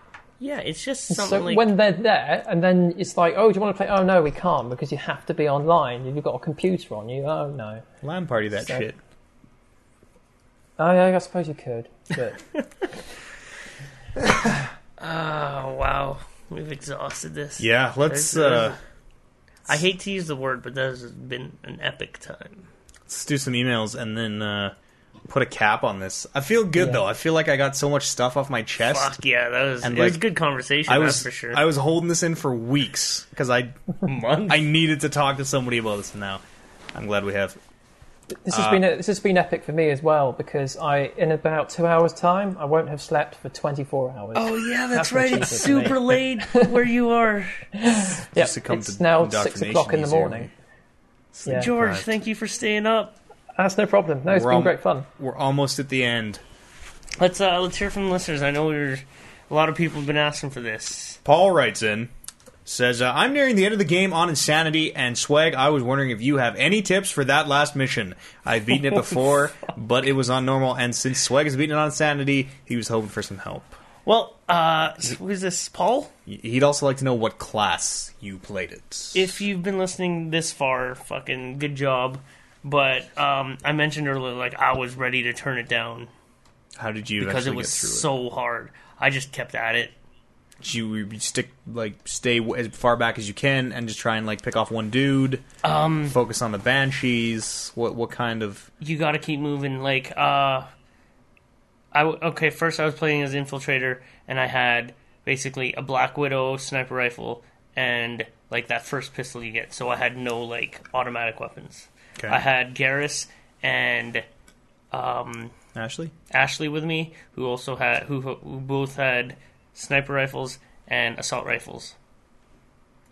And yeah, these banshees are relentless when they come at you, Insanity, and it was so hard. I was just ready to give up. But I just couldn't, because I was that close to getting the Insanity trophy. So I just kept at it. I'd play through the night. Wouldn't budge an inch from one point or another, so I'd stop it and try fresh in the morning. You guys know about that weird little phenomenon that happens if you're playing, you can't pass the thing, but if you put it down and try again the next morning or later, you actually get it. Yeah. Yeah, so that happened a few times, but there's 4 or 5 different waves like that. There's an awful lot. Yeah. And so that happened to me for the last couple days and nights that I played the game. You just gotta keep trying, man. I don't know if this is feasible on Insanity, but on the notch down hard or whatever, or veteran or whatever it is, I ended up just running to the thing and just popping health. I had full health pack, so I just health pack, and then as soon as you hit the missile thing or whatever, it you just go right into a cutscene. You don't gotta worry about fighting this. So I don't know if that'll work. But I said, I think you have to kill at least a couple. But even then, there's 3 or 4 waves before that very final part. Yeah. So you have to go through those. My advice is concentrate on the banshees, because I've found that after you kill the banshees, that will trigger like whatever comes next, like the missiles or whatever. But don't get caught between a banshee and what are the Reaper Turians called? Marauders. Don't get caught between those two, because then that's death. Try to keep your back to a wall, but keep shooting. I don't know what he said. It was Vanguard. Vanguard Adept. No, he just was wondering which class. He didn't say which class. Oh, he's playing as an Adept. Adept. I don't know how you play with those, so I can't. I had a lot of. There's different combos in this one that I don't ever remember being in the other ones, but they might have been. It's like for armor, I think you warp them and then you use pull or throw. One of those two. You can look it up, and it might even be in your codec somewhere, but your codex. But it's there's different combos. Like one of them is more effective on the Banshee, and one of them you use on armor for the brutes, and one of them you can use on the Marauder shields. Yeah. And it's a thing too where if you bring someone with overload, so you can if you have that chain overload, it'll like zap down their shields. And then you can like throw a singularity in there, and that kind of neutralizes a couple enemies. So yeah, definitely having those really handy. Yeah, know your combos. But, combos are super useful in this one. I never had the use of those. I did have, you know how you can get the team power? Mm-hmm. I had the one where I can steal shields, and I found that pretty useful. Oh yeah. On Insanity, you need your shields. I was wearing collector armor, which gives you a boost in shield regeneration. I was using that power to steal shield power, and yeah, that's how I sort of got through it. I didn't use any shields at all on Veteran. You're crazy. And I had a pretty easy time. I went for power cooldown. Because, I mean, for the most part, except for the Banshees, you can just stay behind cover and not be hit. You're crazy. I didn't do it on Insanity, though. Paul, I just suggest, keep at it. Keep at it. David writes in. I was just listening to David talk about how he had 2 questions answered or something 2 shows. Dave the Mayor? That's the guy. Yeah. Writing in these questions. Who is he mayor? What is he mayor of? His name is David Mayer. So this isn't David, because there's a guy called David, and there's also a guy called Dave the Mayor, right? Well, this isn't David from the Bible. Is there a David in the Bible? Yeah. But he's what? Dave the Mayor. This is David the Mayor. David the Mayor. He writes in, says, hey, guys. My question is a bit of a 2-parter. His first question is, what was your favorite character comeback scene? And I feel like we covered all of those pretty well. Mine was definitely Morden's. Morden's kind of going out with a bang one. That resonated with me. I second that. Basically the... Does he mean like from the second game or the first game? The example he gives is when you reunite with Rex, or when you see Morden. His personal favorite was when Shepard teamed up with Grunt. Yeah, I'd say the Morden scene, the Grunt scene where he runs off to defend you from the Rachni. Yeah, the Tally one was okay. If it wasn't so shocking when she killed herself for me, fucking Tally. That would have been probably up there. And of course the Garrus scene on the Citadel. Yeah. The Miranda one cracked me up because when you first see her in that terminal in the Citadel, and then one of the first shots you get is just that same ass shot you get in the second game. Yeah. And it's just like, there we are again. That made me laugh. I forgot about her. She has a great ass. She keeps contacting you and is like, you offer to help her and she's like, no, I'm good. Just calling to say hey. Yeah, no, I'm good. And then at the very end, yeah, could have used my help, couldn't you? Yeah, fucked up a little bit. Miranda. I'm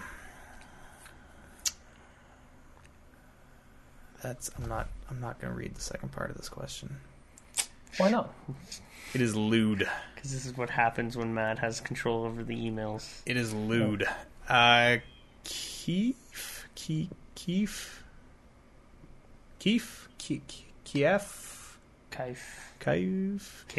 He says these poor people who put so much thought into naming themselves, and you can't pronounce it right. I think it's Keef because his name is key to everything, but spelled like his name. Kiefer.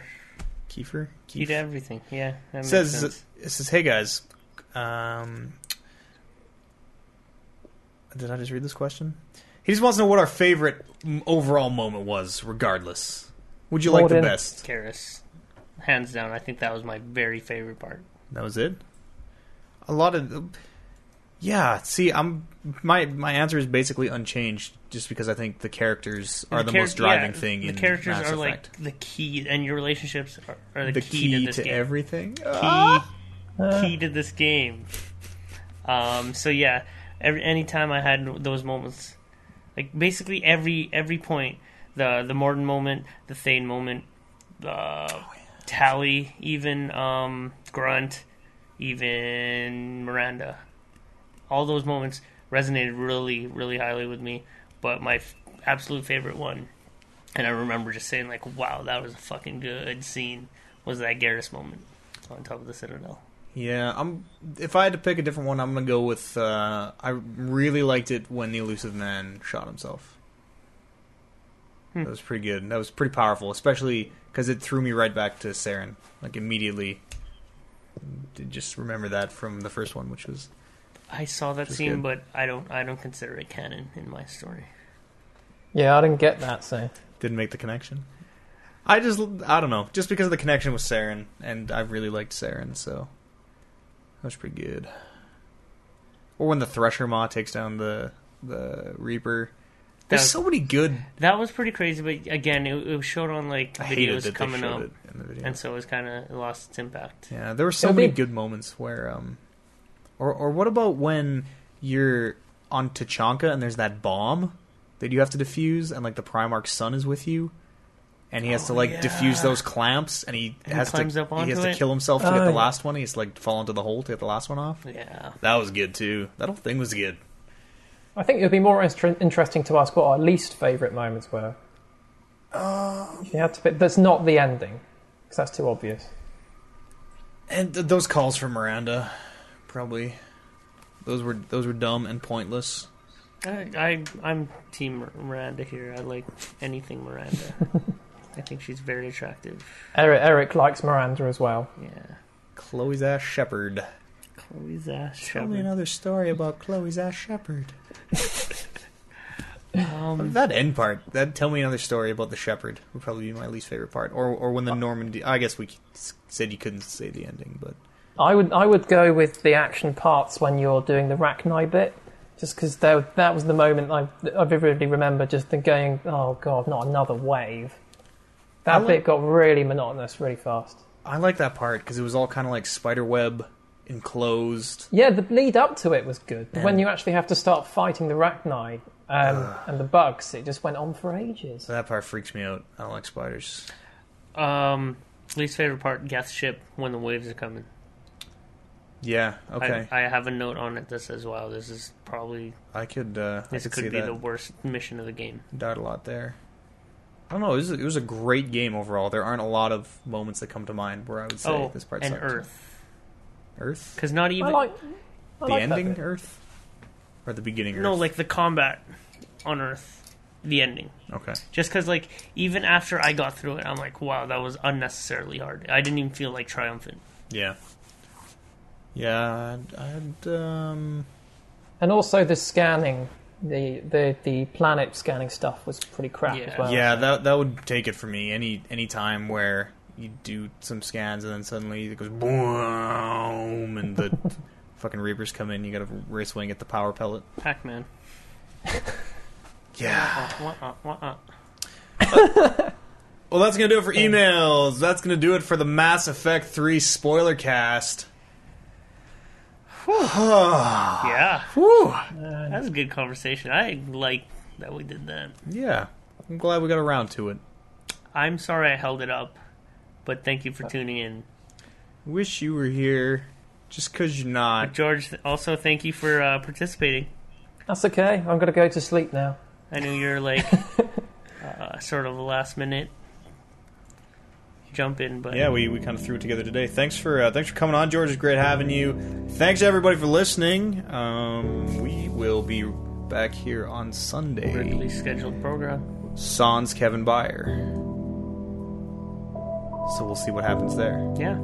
And that's going to do it. Thanks everybody for listening. We'll see you guys on Sunday. Hit the death music.